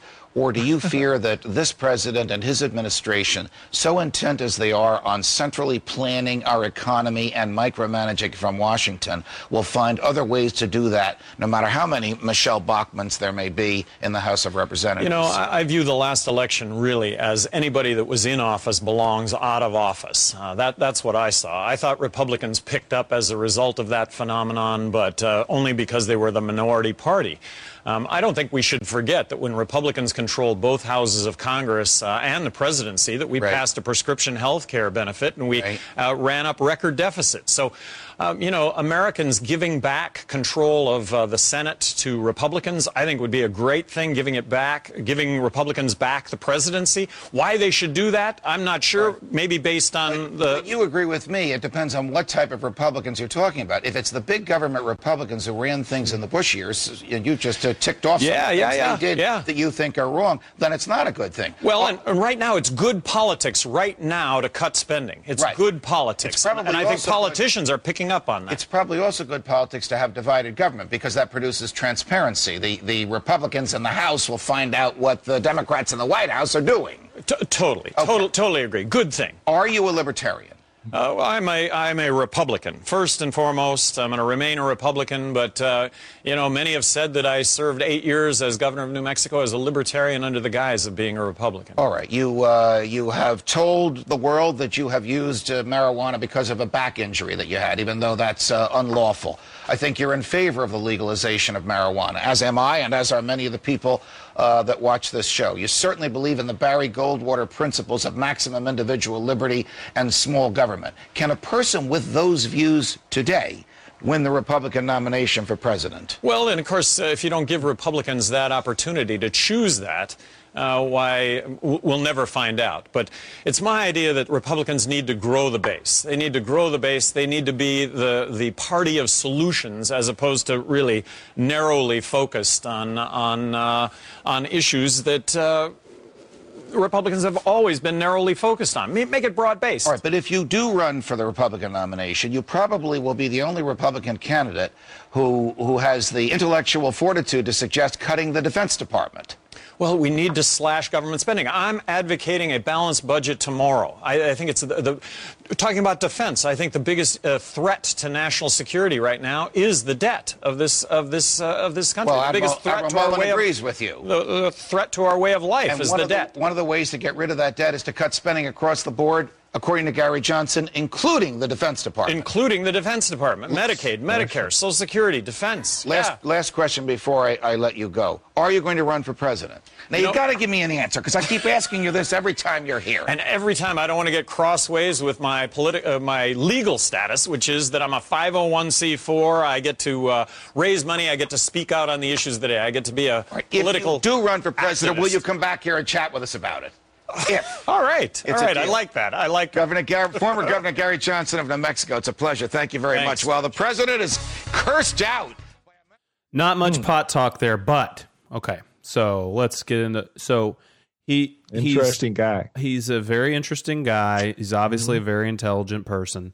He is what Republicans want for our current state of being. Like he was saying, it's good politics right now to cut spending. It's good politics right now to cut spending. You can get a lot of big government type Republicans. He's what Republicans want. So he's going to be if he does run for president, he's going to be a fairly good contender, I would guess, in the primary. And he's going to give Republicans that choice finally to openly, because like everyone else is like, I used marijuana and all these other, like Obama, Bush, Clinton, I use marijuana and I'm not proud of it. He's not saying that. That's not what he's going to say. He's saying we've listened to him many times on the show. He's very pro marijuana, especially medical marijuana. And he's going to give Republicans that choice potentially in a primary, which I think is huge for marijuana in general. I really think it might make a difference to a lot of conservatives who've been brainwashed by the federal government's, anti-pot agenda for years. He's gonna just by running for president, even if he doesn't even make it through the primary, I think have an impact on the minds of a lot of conservatives on that issue. So I don't really want to get into all of his other politics too much, though. So we'll skip on that. Okay, well, we got an idea for, I think this might be a continuing segment of the show, or at least a continuing list that we'd like to compile here. Speaking of cannabis manners or cannabis etiquette, if you will. Ooh, a new segment. Nice. Yeah, what do you think? Very nice. I like it. Yeah. All right. Yeah, so check it out. Some things that you've heard of. Bogarting or which direction to pass the joint, right? To the left. Yeah. I don't follow that. Some of those are a little more stupid. philosophical. Yeah, but you live in Humboldt, though. That's stupid. Like, we go across and whatever and all that. Like, but why to the left? Seriously. I have no idea. Why to the left? Because you got to pick one direction. Pally's past Why? Why can't you just go all over? I don't over? know what that means. I don't know. Because everyone's got to get their toke, man. That's right. Because in other places, there's just not that much good weed around. It counters the typical culture of going to the right. Are you allowed to hit it more than once? If it's a blunt, you can puff pass, right? Yeah. Puff pass. This is my proposal. I propose we would stick just with the ones that are more practical. That makes sense. Okay. Like just, if you're rude or something, then that's not cool. What's that mean? What's rude? Like Bogart in the joint. Yeah, that one's different. It's not like which direction you pass. That's not going to really hurt anybody. But it's a rule, right? It's supposed to go to the left. Most people know this. Stoner law or not? Stoner etiquette? I don't know. It doesn't have to be rude to be etiquette, because etiquette is still like which side of the plate does your fork go on, right? Like that's like right. Yeah. Trueness. So it's not all etiquette. So what are we talking about here then? Stoner rules, politeness, guidelines, suggestions. Rules of thumb. Yeah. So we started with passing it to the left. I think this is just stupid. But I guess it makes sense if you live in a place where you don't have a lot of good weed and you've got good weed and you want to make sure that everyone gets equal access to the weed. Especially with a big group. But then how do you determine green hits and all that? How does that work? So you got a group of 5 people and you're only going to smoke 2 bowls. Mm-hmm. Who gets the green hit? Who's packing the bowl? 5 people. Meaning they bought the weed? No. They decide who gets the bowl. They get to vote on it? No. The person who packs the bowl passes the bowl to whoever is. Oh, the packer. The packer decides. The packer is the chooser. Yeah. The bowl packer. Mm-hmm. Okay. Okay. I differ. You differ. Well, I do. What would you do, Jamie? Because that's one of my biggest pet peeves, torching a whole bowl in the process of one hit. I'm not suggesting that by any means. And you could break that into 5 green hits. Oh, that's one of my things too. There's certain people that no matter what, they're going to hit whenever they get the pipe or the bong, they're always going to light it again. Always going to light it again. Yeah, that's true. And from there on, it tastes like ass. But wait a minute. Why can't you just throw it out and load yourself a new one? Okay, Mr. Humboldt. It doesn't work. Damn. Okay. Yeah. Well, in Illinois, you might have to look for it for like 3 hours. You might 3 days. You might end up on the corner trying to find out. Yeah. Oh, that sucks, dude. So much for doing one of these a week, huh? Oh man, there's a lot to this. Actually, we could write a whole book on this probably. I bet some of our listeners have questions too, or ideas, Yeah, comments, suggestions. send info at cannabisagenda.com. This is a huge thing. Overhandling the bud. What do you mean by that? Who put that in there? Cannabis, the glands and all that, whenever it's all done and harvested, that's some delicate stuff. And you shouldn't really smash them or just distort them or disrupt them or break them in any way. You know, you have to treat it really delicately. Overhandling the bud damages the quality of the bud and thus the quality of your experience. What's overhandling to you then? I think that this is kind of a general rule of thumb that I use, and there's 2 parts of it, but it's the other one has to do with torching a bowl. It goes, touch what you'll use, which means only touch what you'll use. Like if I'm going to load a bowl or a couple bowls, I'll just pinch off that much, generally, here or there, and then like put that aside and not just like keep grabbing stuff. So people just go grab the bud and they'll turn it around and look at it all, and they're all handling it, and they're like fingering it like it's some kind of a big gemstone or something, which it's really not. It's really not, And we break all these rules, dude. Break all of the rules. We do. And the other one is only light what you'll smoke. So like if you're just going to take one hit, then only light one hit's worth in the bowl. So like just a little flame, and like then the flame off of it. And it has to do with where you approach the bowl from with the flame. So start on the corner. Start on the corner. You light the flame. You just go to the bowl slowly, and then right when you get to the edge, right when that flame first starts getting over there, it'll just burn. But it'll burn enough in a big bowl pack full of good buds anyway, and you'll get a huge hit. It'll just burn down in one like area, so it leaves the rest green. You can get 4 or 5 people getting a green hit on a bowl that way, huh? For sure. 4 quarters. You could do your quarter light. You light your top and left. You have to be patient with this kind of stuff because it can get, it can make you upset sometimes when you have all these people that know how to do that, and then there's always this one person that has no clue, and they just light the entire bowl right when you hand it to them. They just torch. They flick the Bic lighter and just shoot all that shit everywhere, and they're like. And you're like, do you lecture people on this? No, you just no. But it's like, you go, now it's going to taste like ass. So we should write the book, and then whenever someone breaks, the little hand guide, stoner etiquette, and you just hand it to them. You're like, hey, dude, you need to read this. Okay. Right. So what's up with Puff Puff Pass? So what is bogarting?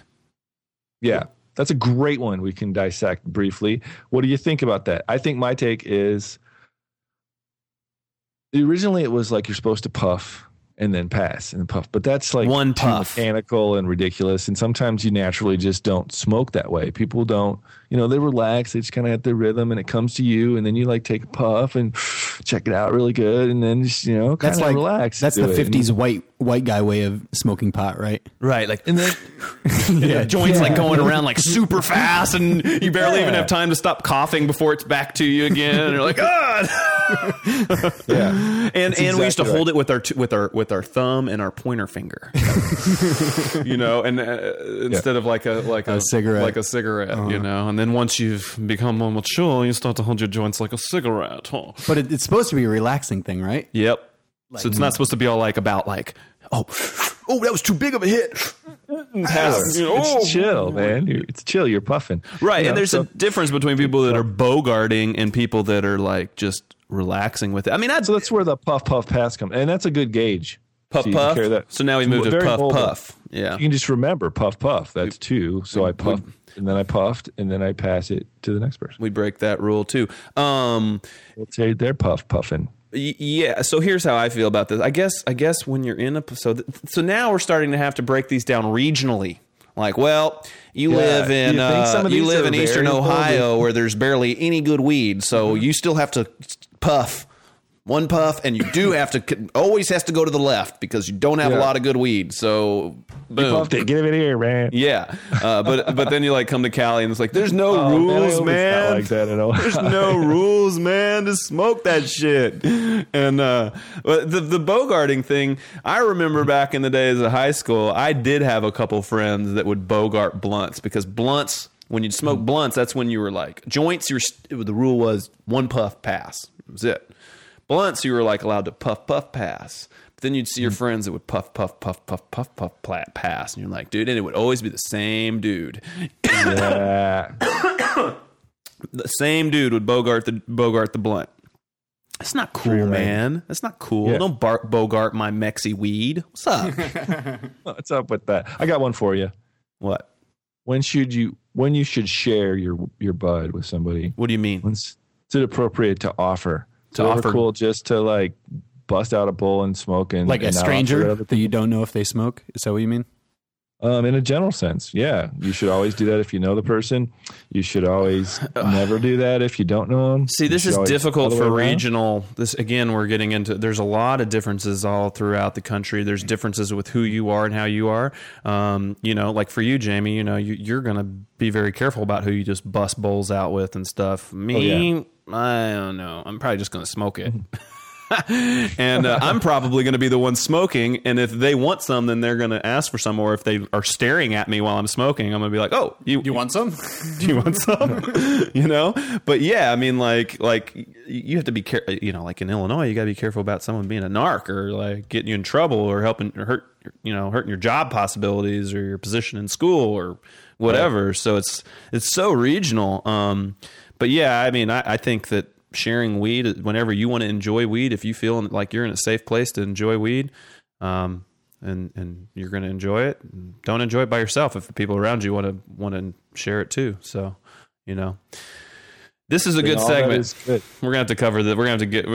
We want to hear from the listeners on this one. This is a cool segment. It's a really good idea, Jamie. I like it. Yeah. And what do you think about this one in particular for the listeners and you as well? I'm asking you, but for the listeners, let us know what you think about this? Is there ever a time when people can kind of make rude assumptions about other people's weed? Absolutely. Happens around here all the time. You're like, wait a minute, where do you get into the position where I'm automatically going to smoke some buds with you right now just because of the, I don't know. And by assumptions, do you mean, you mean whatever. In a general sense. Okay, so you're talking about assuming that someone has to smoke their weed with you. Uh-huh. That's a big deal where you live because you got a finite, quantity. What a jackass, man! You're like, dude, I have a gram and it has to last me for like 6 months. Yeah.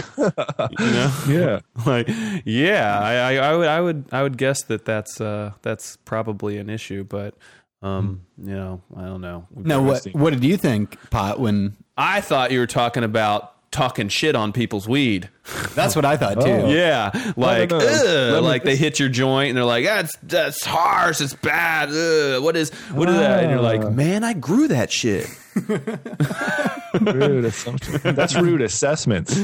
Yes, exactly. You're talking assumptions, like assuming that I have to share my weed with you. Yeah, assuming that, or whatever. Yeah, just making an assumption, not communicating or being like, people don't have, like, you might say, hey, dude, it's kind of a sketchy place where you live. I wouldn't have any traffic there, man. If you're going to just get some buds every once in a while, you can just have them come to my place.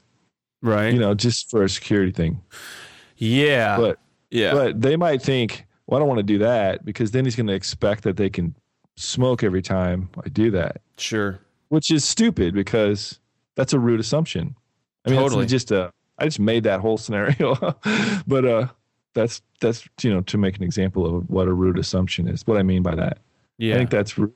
And I tell people, look, dude, I'm just a vessel. I'm just like kind of pro cannabis, and I think it's goofy if you get in trouble for that. And I just think there's a high potential that you might get in trouble with the way that your whole setup, the way your door is, or whatever the situation. So. Yeah, I got some.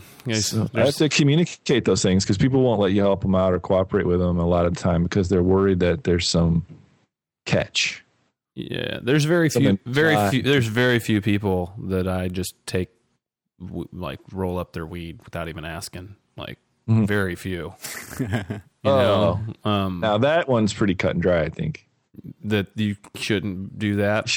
I don't think it's any different whatsoever from chocolate cake or lettuce. You got to ask. That's what it's my freaking lettuce, man. What if it's my favorite kind of lettuce? I just got this shit and it took me forever. And my boy Hodge from down at the market got it special in from Korea. And I'm like all stoked. Or it's the end of the season and it's the last, it's the last like good watermelon you're going to get. And it's like the rest of them be coming in from Mexico. Always and like, ask, Yeah. I live in a place where, there's a lot of condos and shit. And there's like a big basement, that everybody, it's like big, like one single big basement in the building. And I've got a really nice washer and dryer and stuff, and a couple of the tenants don't really seem to have anything down there. And I'm like, I found it was set on different things that I'd never use one day. And I thought, you know what? I'm the guy. Anybody that knows me, I'd be like, sure, man. Shit, dude, just get your stuff, man. Wash your stuff. But just ask. I was like, just ask. It's so like, what is that? Tacky, like classless to not do that. Yeah, I agree. I've had a few gypsies just roll my shit up whenever they feel like it, never even ask. And excuse me, I'm looking at one right now, but I think you've got permission to do that. Yeah, actually. You were on the show too. I didn't want to ask. Yeah. Fa la la la la la la la. I like that segment. We'll get back to that one in the future. I have a feeling people are going to ring in on this one forever. So yeah, dude, it's great. Deck those halls. What do we got going on here? Deck the halls. I can only imagine. I can only kind of imagine what kind of Christmas tree we're talking about here. What are we talking about? This is a fun one too. We got an audio of it. We'll check out in just a sec. But so just to preface, this is the police in Germany were questioning a drug suspect when they noticed that his Christmas tree was a 7-foot tall marijuana plant. Fuck yeah, dude. Decorated with lights. Love it, dude. He told officers he had planned to decorate it with ornaments and spread presents underneath it. He said, quote, according to tradition. Nice. Awesome. That's so rad. Let's hear this clip. Good morning. I'm Steve Inskeep. A young person told me yesterday that a Christmas tree is a Santa compass. But a German man's Christmas tree had an entirely different kind of navigation. Police were questioning a drug suspect when they noticed his Christmas tree. It was a 7-foot-tall marijuana plant decorated with lights. The man told officers he planned to decorate it with ornaments later and spread presents underneath, according to tradition. You're listening to Morning Edition. Stavinsky. That's all I can ever think whenever this is Stavinsky. It's Steve Inskeep. Steve Inskeep, but Stavinsky. he's like a composer. Stavinsky, the modern day Stavinsky. Oh, that's awesome, dude. I think I like that idea. Dude. I really like that idea. I think that should be a new tradition. Jamie, all the cannabis culture. You win the clip finding contest this week. Yep, that was the best clip. That was it. So you know what I need? A big giant Northern Lights number haze times 5 because they're enormous and they would hold tons of full size ornaments and stuff. Yeah, right. They're intense. They're intense, dude. Like get the biggest Arnold Schwarzenegger guy ever. Like that's this plant. Pretty much in every way, shape, and form. By the way. I could. My impromptu. I think I strain. I think I could make that work. I'm like looking around, like, how could I do that? It's a fantastic idea. Nice, cool. All right, that was, dude. You just those are two straight segments. Jamie, hurrah! We got to give him a ding. Bing. Oh, you can't put me on the spot like that. Man, I put him on the spot for the ding. Come on, Mix Master. All right, East Coast Scoop. What's going on in Jersey? Well, we were really excited because there was this almost indiscernible increment of leeway in Governor Christie's medical marijuana rules, and we were happy because at least we weren't satisfied necessarily by any means, but we were happy because at least they were making some progress and getting these things started because their medical marijuana program cannot be in effect until they get this all hashed out and make it official. So the problem is that these patients are going without, and that's what this is all about in the first place. So we were excited that the House had passed this a deal with Christie for the new changes. But the Senate, as reported, did block it, and they've considered defying him over his plans to regulate this more strictly than lawmakers say they envisioned when they voted to allow pot to some patients. So I don't know how this is going to pan out. This is another one of those. Like we have like 3 or 4 different stories that we're covering right now that are just ongoing sagas. Yeah, and this one's depressing to me. Yeah, it's a bummer. This one's stupid, man, and it's mostly Governor Christie's fault. Honestly, I think most of it is because, I mean, we're going to have a medical cannabis program, and we're not going to offer any medical cannabis. Yeah, but it's also, what was the governor's name? It was also the former governor that wanted to get this legislation rammed through right before he left office and didn't even consider that, hey, this is a really shitty bill. Right. I think what their hopes were, and it was perhaps quite short-sighted of them, but I think what they were thinking was, look, when this guy gets in, this is never going to get passed. And we don't know how long that's going to be. So for at least that long, it's a no-go for sure. And we've been trying for so long to no avail, and just in desperation to try to help these people because we believe in this type of legislation. I think that's where they were coming from. So they shoved it on in there and said, well, this is potentially disastrous, but certainly better than what we would have had, otherwise. Good intentions, yet short-sighted. I don't know. The longer and longer we sit here and cover New Jersey's med pot, the more and more I think they just need to scrap it and start over because, not a lot's going on over there. I don't know. They could take our proposed rules. It was very restrictive, but functional. And we're not using it right now. So. Yeah, I'm not so sure about your guys' rules either, to be honest. Yeah, they actually are over-restricted. You're right. What's going on in Vermont other than it being cold? And beautiful. Well, and this is the one, what it is. It's sensible. That's the good thing. A Vermont representative, and this is coming from the MPP blog, by the way. Got to give him some props out there. Mike Mino. Says a Vermont representative unveiled new data yesterday, which was December 10th. So I guess, what does that put us? Like last Thursday, at the beginning of last weekend. There was some new data that was unveiled that the Green Mountain State spends more than $700,000 annually to prosecute small-time marijuana offenders. Calling such expenditures wasteful and ineffective, Representative Jason P. Lorber, he's a Democrat from Burlington, said he plans to introduce legislation that would decriminalize the possession of up to 1 ounce of marijuana, meaning it would no longer be a criminal misdemeanor requiring prosecution, but rather a civil infraction similar to a parking ticket. Like, we know a lot of places around the country have these now. Under Vermont's current law, the maximum penalty for possession of up to 2 ounces of marijuana is 6 months in prison and a $500 fine. 13 other states, well, this one isn't actually part of that story. But yeah, so it looks pretty cool. If you recall earlier in this year, MPP backed Democrat and Cannabis Agenda backed pretty much Democrat as well. Peter Shumlin won in a successful bid for governor, largely because of his vocal support for decriminalizing marijuana. So they're all ready to go and work together on this thing. So it should be fun to watch Vermont. And I guess it's wintertime now there. So yeah, I didn't know this, but apparently it's cold up there, dude. Gorgeousness is not all that right now. I guess it's still pretty, but it's just a hunk of freaking winter disaster. But in this fall, oh my God, I heard so many people talk about how great it was in Vermont. Yeah, I got to get up there and check that area out. You guys know what winter brings? What? Nutmeg. Nutmeg. You had eggnog and you had some nutmeg. All right, we're gonna go straight to nutmeg and topics worth barely even our time. All right, we'll end it up with the discussion topic up there at the end of the segment. But yeah, let's check out the nutmeg. What's going on with nutmeg? So we covered a nutmeg story. Yeah, I checked it out. Episode number 20. Whoa, half our life ago. Totally, a long time ago. And I just remember that, and I heard this story. So nutmeg, man, it's really good for you. It's so high right now. Nutmeg. This is out of KTLA from Los Angeles.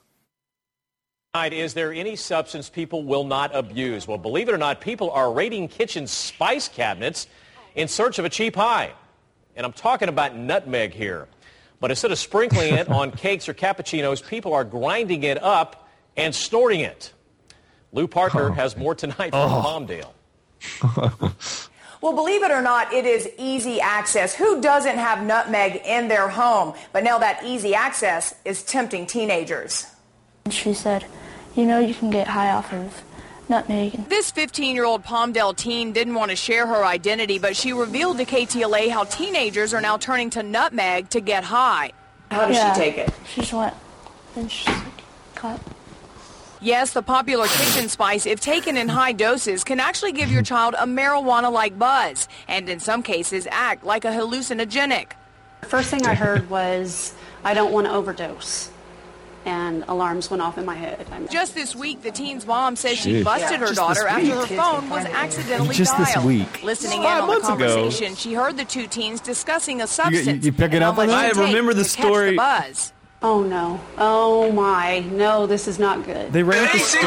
Not the nutmeg. Jamie, do you remember this? Do you remember that story? Is precisely the same story that we ran like 6 months ago. So I went back and I dug the clip up. So let's listen to the old clip. You guys want to hear this? Yeah. This is great. This is 6 months ago, about 5 months ago, something like that. Believe it or not, it is easy access. Who doesn't have nutmeg Same in reporter. their home? But now that easy That's access exactly the same is tempting teenagers. She said, you know, you can get high off of nutmeg. This 15-year-old We should send her an email. What's your fucking deal with nutmeg? What's your nutmeg campaign? How does she take it? She just went and she's like, cut.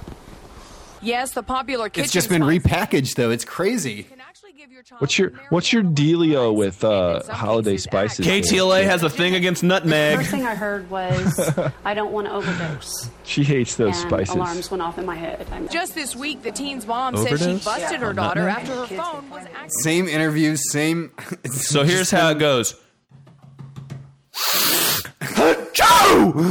How would you not sneeze after snorting nutmeg, dude? Freaking nutmeg up your nose.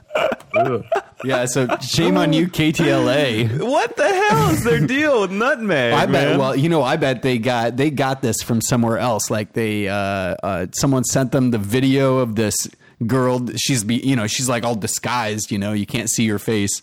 And really? Yeah, and I bet surely They the don't want reporter people to remembers. know and associate her as a chronic nutmeg user. She had to come up with a story. It's the holiday season. Just pull this one off the shelf.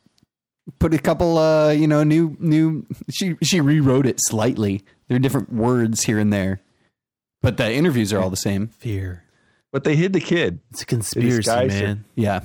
Interesting. I guess they had to because the kids would be brutal. The federal government wants to outlaw "What's up, nutmeg because it's in everyone's cabinet, and then they can arrest anyone they want. So what's up with that? I don't know. I'm confused. You know what I'd like to know? I is never where's even the gotten high off of anthropologist? nutmeg, and I got high off of a lot of different things. Not nutmeg though. We should try it. No. Where are the anthropologists at when they're looking at this stuff? I mean, there has to be several areas of science that would potentially have a specialist in this area that could show how human behavior dictates it just naturally that we have a drive to alter our consciousness. Right, with whatever we can find, sure. And it's just inherent. It's just if you're a human being and you're coherent and conscious, then you have that to some degree. Yeah. I can't believe that. I tried smoking banana. This is what we talked about. I remember, I tried smoking banana pills and all sorts of stupid stuff because we were out of weed. But, like when I was a kid. And but nutmeg, man, I didn't know that. I'd have chopped up a bunch of lines as a bored teenager, probably. This is one of the, and see, the thing about this is it probably doesn't even get you high. It probably is one. This is one of those banana peel myths. I don't know, smoking banana. I loved it on various culinary delights, like holiday dishes of all varieties, and like then the desserts. Oh man, it was so good. Yeah, nutmeg's awesome, and I knew that it did have a potential abuse factor going on. But I fought the urge successfully to ever try it. So I still enjoy it immensely on some of my. You knew that it was psychedelic, man? Yeah, a long time ago. Well, the way that we put it was you could get a buzz off this. Oh, okay. So it's not. So this is definitely a topic barely worth any of our time yet. It's made the show twice. It was the title of one of our episodes. It could be something to do with the title of this episode. It made my life. This lady down in KTLA, obviously, really. We should get her on the show. Really, yeah. What's your deal with Nutmeg? Well, I had this really bad experience in high school with Nutmeg, and I'm gonna send her an email. She's not gonna come on, but I'm gonna send her an email. Do it. All right, so that's barely worth any of our time, but we've covered it a bunch. What about this issue? This is, I think no, Matt, this was your issue. People who don't get high the first time they smoke pot. What is up with that? We all stoners have heard this. Yeah, what is up with that? So many people are like, I didn't get high my first time, or you're not going to get high your first time. I got high my first time. I already knew how to inhale when I first smoked. Yeah. And I got high. Yeah. Real high. Off swag. So, yeah. Wow. Did you get high your first time, Jamie? That's a legitimate amount of time, a span of time that you're referring to there. But came back with my strongest binocular effect, retro. Let me see. I don't know for a positive if I did or not, tell you the truth. I can tell you the first time I did get high. Okay. I definitely. But you don't know that was your first time. You can no longer remember if that was your first time smoking. Time I tried. Yeah. I think the first time I didn't do much and I went home because I was under that impression that you don't get high your first time because we had heard that back then. Right. And so prior to my ever getting high in my life, I had heard that. So I anticipated that. And I think that affects your outcome. That is, yeah. You won't get high if you're smoking oregano. I guarantee that. Did you do that before you smoked pot? I'm pretty sure I smoked oregano the first time I smoked pot. Nasty. I see. I'm pretty sure a lot of the times I smoked pot, I smoked really bad pot. Yeah, for sure. I'm pretty much just thinking people don't know how to inhale properly. I don't know. They don't get it because they can't. You have to release yourself to what's happening and just allow the cannabis to. You have to willfully ingest it. And a lot of people with their first time getting high, they probably only take a couple tokes, and a lot of people their first time getting high probably smoke really bad weed the first time they smoke weed. So I was going to say as well they should, but that was only in the first case. Maybe they should puff too tough. Yeah, they don't have like one hitter quitter stuff. They got like, like Bogart this blunt type stuff, and maybe you'll get high. Nasty. Barely worth any of our time, but if you got an opinion on it, send it in. Let us know your stories. info@cannabisagenda.com. Did you get high your first time? Why or why not? Awesome. Hot in the Pacific Northwest. I want to thank Staley for these scoops today. I'm in Washington State. Washington State. He sent me a story about a drug war tragedy in Snoqualmie. Yeah, I saw that. Yeah, I'm going to try my best not to pronounce that anymore. The rest of them, one more time for everybody. Snoqualmie. Let me know how I did. Snoqualmie. Walla Walla. Walla Walla, Washington. I love Walla Walla, Washington. They got some great place names there. So on the morning, this is an old story. It did not get a lot of media attention. They kind of buried it, but it's coming out now in this blog I'm looking at. You can check out obviously at cannabisagenda.com. You can go to our site and you can click on this and read this if you want to. On the morning of Saturday, June 19th of this year, 2010, two Snoqualmie cops showed up at the home of Jeff Reuter. He's a 33-year-old medical marijuana patient. And the officers were there expecting Reuter to help him in their attempts to prosecute a man who claims he was Reuter's designated caregiver, a former Snoqualmie businessman named Brian Gabriel. Bless you. Instead, the police. Okay, so let's get on this is somber, dude. Instead, the cops found Reuter's housemate. They found the dude dead of my God. in his bedroom. He was an epileptic, and he had a violent seizure over that evening and banged his head on his table and died. So here's where this is all. So this is relating to pot. Jeff, the guy that's Brian Gabriel, the guy that was supposedly Jeff Reuter's caregiver, the cops are kind of after him there. He's a young guy in his 20s. He owned like a tanning salon in a fitness center there, and was also a caregiver. The cops were after him in 2009. They told him he was picked up by 2 undercover cops that claimed that they had seen him conduct a drug deal in Covington several months earlier. He said that these charges were totally bogus. They didn't push any charges related to that for a long time, but then they went after him in another way, and they eventually somehow got this guy Reuter to cooperate with them, and he texted his caregiver to bring him 4 ounces. And even though the caregiver was kind of weirded out by his text and the way that it was written and everything, they brought him 4 ounces anyway, and they were arrested there on the spot. Even though this dude was his caregiver, he had signed notarized documentation that he was his caregiver, et cetera, et cetera. They arrested him anyway. They confiscated the car that was some girl drove him there. Confiscated that car. They went to his house and confiscated 6 more ounces. So they took 10 total ounces from this guy, and they didn't find any money other than the money that was involved in the 4-ounce deal. So here's what.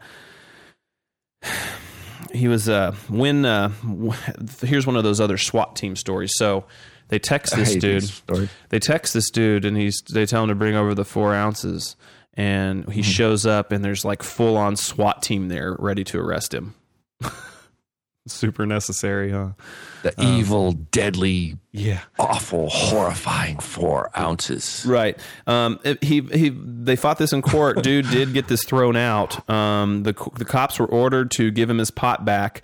They said they would not. They refused to give him his pot back. They said that they needed it for evidence on other charges they were going to push against him, which after all these charges were dropped, they did finally try to push charges on him on the other supposed where a cop saw him dealing. They pushed charges there. Eventually the cops did have to give this dude his money back. I mean, his weed back, but it wasn't. It was after his patient had died, and the cops were going there again to try and get him to cooperate more, and probably try to get him deeper into like narking on this dude or whatever. In epilepsy, apparently stress is a big factor in epilepsy. It triggers the seizures, and his parents of this guy think that the stress of all this is what caused him to have that mega seizure that night.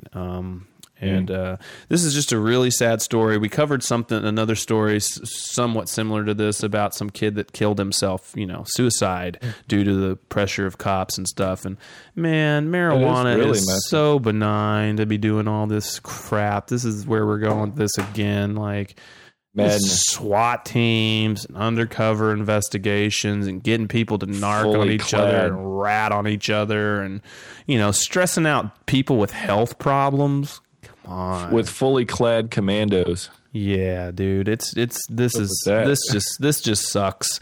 It sucks. Here's another story from Washington that sucks. Better? Oh, it sucks too. It sucks too. Double suck, man. What's up with that? So this guy, William Kurtz, a 58-year-old spastic paraplegic in a wheelchair, was growing 42 pot plants. Cops came in, busted him. He did not have his medical card in the state of Washington. So they arrested him, seized all this stuff. The court found that the jail they convicted him of a felony.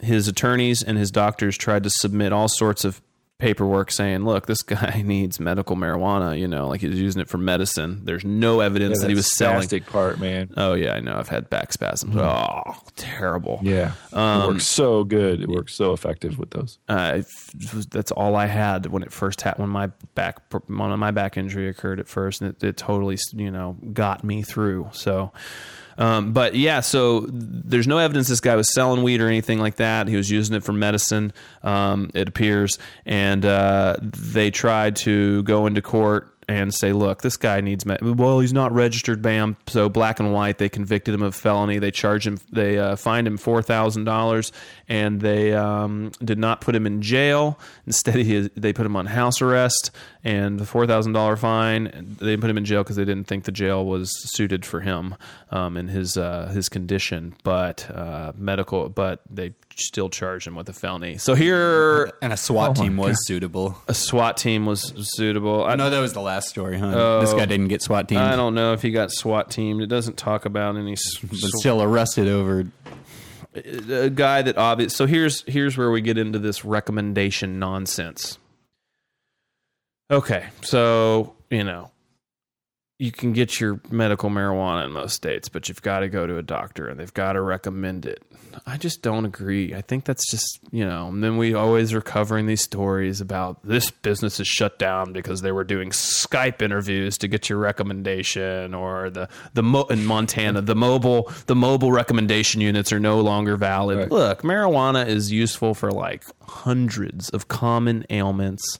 It can be used for very severe illnesses all the way down to very minor daily, you know, things that are just kind of like a headache or whatever, you know, or a lack of sleep or whatever. I don't know, man. I think the recommendation thing sucks, because this could happen to someone that did have medical. So what if he had medical marijuana, but then like had let it elapse 6 months? I mean, the same thing. They're just being black or white. Like, if you're using weed, I think that should be defensible in that case, because you can show that your condition, you know, didn't improve. Well, what about in this guy's case?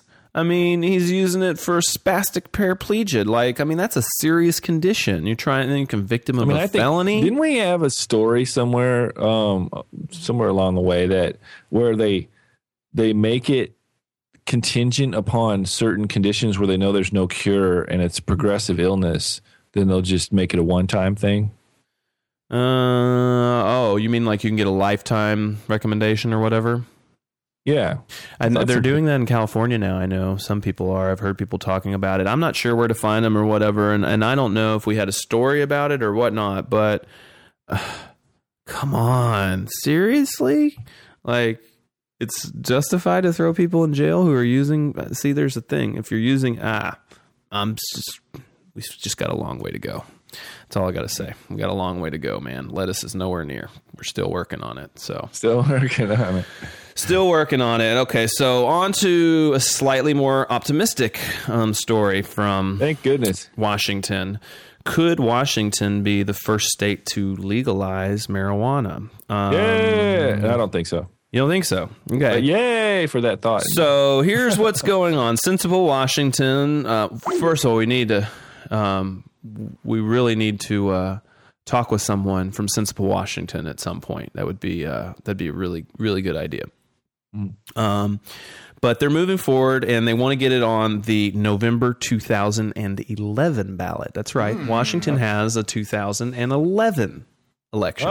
So they could be just by default, just because of their timing, their scheduling. Yeah, their polling numbers up there are very favorable. Again, though, 2011 would be a non-presidential year, so you'd be having an older voter. Probably, my guess is good luck with that. But if it works, sweet, you know, because it'll take off the pressure in the 2012 elections of it being such a big deal, first time sort of thing, where that would be good probably for Colorado or California or any other state that's Nevada that's moving towards initiatives in 2012.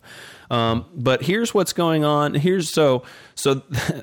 another thing is that they're talking about in this story here is it may not even make it to that. There's a potential that Washington legislators are going to start working on a real legalization bill here soon. According to Representative Mary Lou Dickerson, she plans on introducing the legislation next year that would legalize, regulate, and tax it. She says, quote, "We have been wasting scores of millions of dollars on arresting and jailing people who have done nothing more than smoke marijuana recreationally. That has ended up harming people and costing taxpayers tremendously. So it's a very high cost to individuals and to taxpayers. It's a wrong-headed policy and simply needs to be changed. I am dead serious about this," she said. We need to get her on here. But what's going on is that there may be a legislative push. So if your state's going to inevitably, if you're a politician and you believe that your state is soon and inevitably going to legalize marijuana, and you like having control over how things are, how laws are written, wouldn't you maybe just want to write the law yourself and pass it before the public gets to do it on the ballot? Don't you think? I think. Mm-hmm. I mean, I think it's a real possibility that they could do this. I still think there's a possibility in California that this could happen. Awesome. But I think there's a likelihood that it'll happen, but I think it's certainly a realistic possibility. It's a possibility. I don't think it's a likelihood either. It takes politicians. I wouldn't be forever. surprised if Colorado didn't come booming out of this thing. Booming, yeah. You mean like in legalize in 2012? 2012. Those are initiatives. It kicked off the day after Prop 19 ended. Yep. I mean, it looks like in 2012 we'll have legalization in California. It'll be in Washington if it doesn't pass in 2011. It'll be in Nevada and Colorado. There'll be 4 states, 4 of them, and a presidential year. So I think I think we've, it's likely going to happen in 2012, but this would be interesting to see if someone could pull it off before then. And it would be interesting if Washington did it, because they've kind of been off the map as far as being the first state to legalize marijuana, and they're putting themselves back on there. But yeah, polling numbers show like 56% of voters supporting legalizing marijuana in Washington. So we'll see. It's interesting. Yep, that's some good stuff. It is. Speaking of Colorado, we got some Rocky Mountain High for you, huh? Yeah, this is about some good stuff, isn't it? I think so. Some ganja gourmet, some tasty stuff. Nice, some edibles. Got a clip too. Places that had a place to chill and meet people, and none of them had an emphasis on food. A new restaurant in Denver, Colorado specializes in dishes like lasagna and jambalaya, but you may not be able to get a reservation. You see, to get into the Ganja Gourmet, you need a medical marijuana card, and it'll set you back. What we'd like them to do is come sit at the bar and give us their order, and then if they want to choose a table, they could choose a table, they could sit on the couch, and we'll bring the food to them. A dozen lemon meringue tartlets here will cost you about $125. Lasagna, hummus and pizzas, but we also serve desserts like cheesecakes, brownies, and a New York treat we call almond horns, which are fantastic. And there you have it. Ganja Gourmet, a place to chill, meet people. I just killed me with that rundown of food. I'm hungry. Yeah, you're a sucker for the food. I'm really hungry right now. Yeah. Yeah, that's cool. Strawberry or strawberry, what was that one? Ice cream. Ice strawberry cream. Shortcake. Yeah. I've heard that it's really difficult in Colorado to even get a license to do edibles or concentrates. So, really? Yeah. Good luck to them then. Good luck to them. It was probably expensive endeavor to begin. So hopefully it works out for them. Yo, I got a grow tip this week. Feeding our minds. Yeah, I was just gonna ask you, is that true? Is the rumor true? Or are you feeding our minds this week with another grow tip? Yeah, I just do grow tip. Like basic.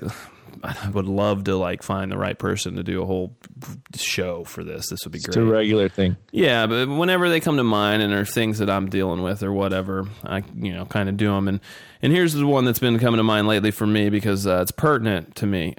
If you're using dirt that's rich in nutrient content, it's got a lot of nutrients, or it's considered hot, please consider using less liquid fertilizer. Definitely at transplant, if you've got a hot dirt, I'd recommend going water only.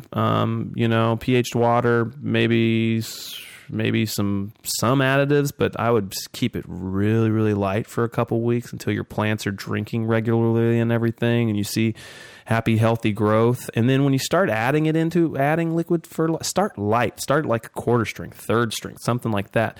You can always add more, but once you've burned it, it's burnt. You can't take it away. You can try, but in my experience, it's really hard. Once you burn a plant, you burn a plant.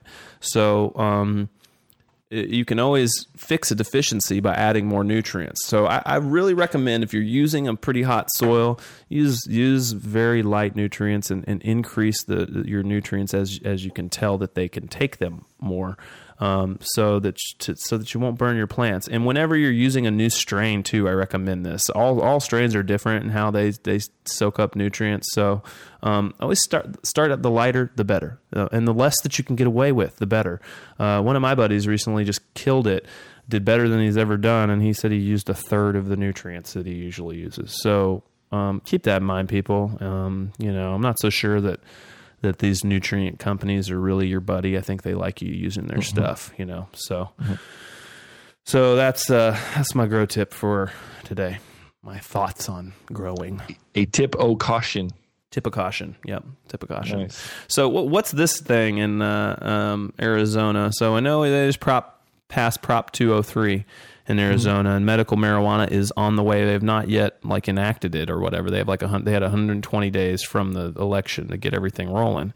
So I don't think the program's actually started or whatnot, but something about marijuana ATMs. Yeah. So this doctor, I think he's trying to capitalize on the whole thing, and it looks like he's developed these.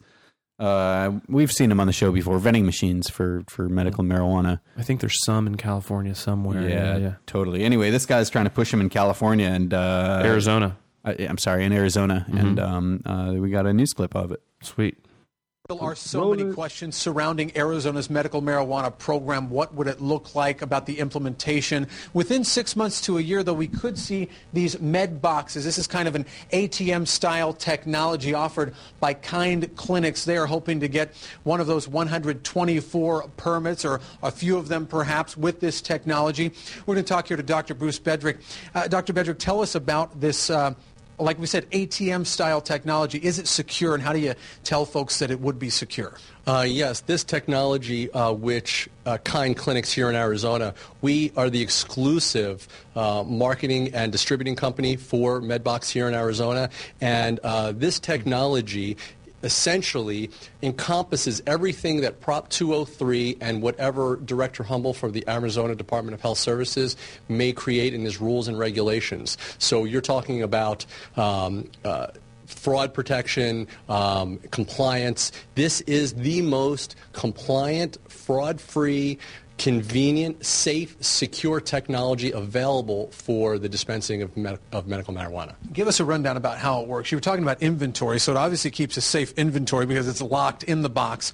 But tell us about how a patient would access it with their card. Okay. When they come into the dispensary, they will be able to get a prepaid debit card, which you'll be able to use into the machine. And once they put the card into the machine, they will then be asked for their fingerprint. They'll put their fingerprint on the machine, and then they will be able to choose the medicine of their choice at the amount of their choice, and it will be dispensed. So these will be inside of medical marijuana dispensaries. Do you guys have a time frame as of right now? Yes, based on the rules and regulations that we believe will be printed in April, you will see the first Kind Clinics dispensaries, and any dispensaries for that matter, come midsummer. Okay. Thank you very much, Dr. Bruce Bedrick with Kind Clinics. We're seeing a kind of a new technology here with a brand new program here in the state of Arizona as the medical marijuana program is unveiled over the next several months. Reporting in Phoenix, I'm Dan Spindle, Fox 10 News. Get my Wow, that was cool, actually, kind of. Yeah, Kind Clinics. I kind of like that name. It's a good name. I do. It took me way back, actually. You know, my attention span started to go, oh, Kind Bud. Oh. Yeah, what do you think, man? Like, having these things everywhere, like, you know, like vending machines with weed in them. Wow, it's awesome. They have that in some like Mexican tourist locations, I think. Really? I think so. Cuba, maybe. I know there's some places that are close around here. I don't think it's South America. I don't think it's that far down. But that have that, they have like little machines you can get. I thought they did. Cool. That's cool. But, yeah. It'd be kind of really cool to have it like here. Yeah. I don't really have, I don't know. I don't really have any problems with it or anything. I just, it's looking through the machine. Like you got to know, like you're going off of looks alone for it to be, there's, I don't know. It's, man, that's, just when you're feeling like, oh my God, this guy in a wheelchair just got busted for, charged with a felony, and this poor guy with epilepsy is being forced into such dreadful, and then you're like, oh, right.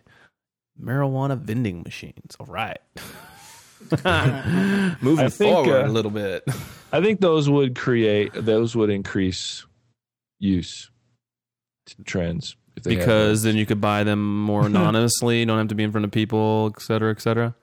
Because I don't ingest cannabis currently because I'm at university, and it's just, I'm so involved with so many things right now. It's just, it's impractical. It's an impractical choice for me to make. So I don't do that right now. But I think if there was a, what do you call that thing? A little like vending machine around a corner, I might take a walk. Med box, I believe. Through the cold, wintry, blustery. Right now, the snow is blowing in like 9 different directions simultaneously.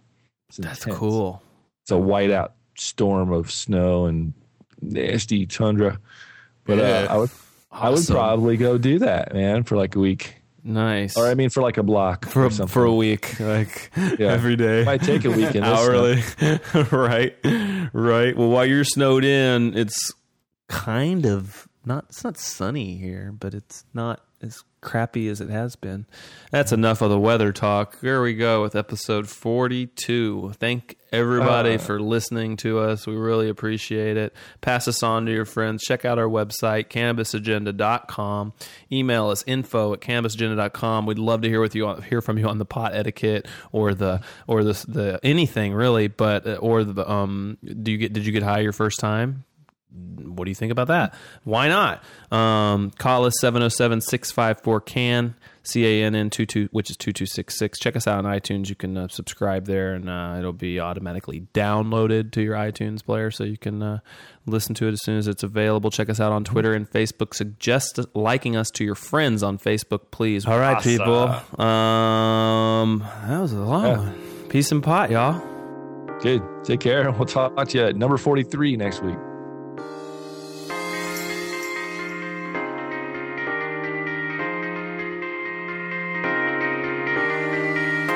You've been listening to the Cannabis Agenda, your weekly source for cannabis-related news and informed discussion. We podcast for an hour every Monday covering topics related to cannabis legalization, medical marijuana, and market-related information. You can follow online with us at cannabisagenda.com.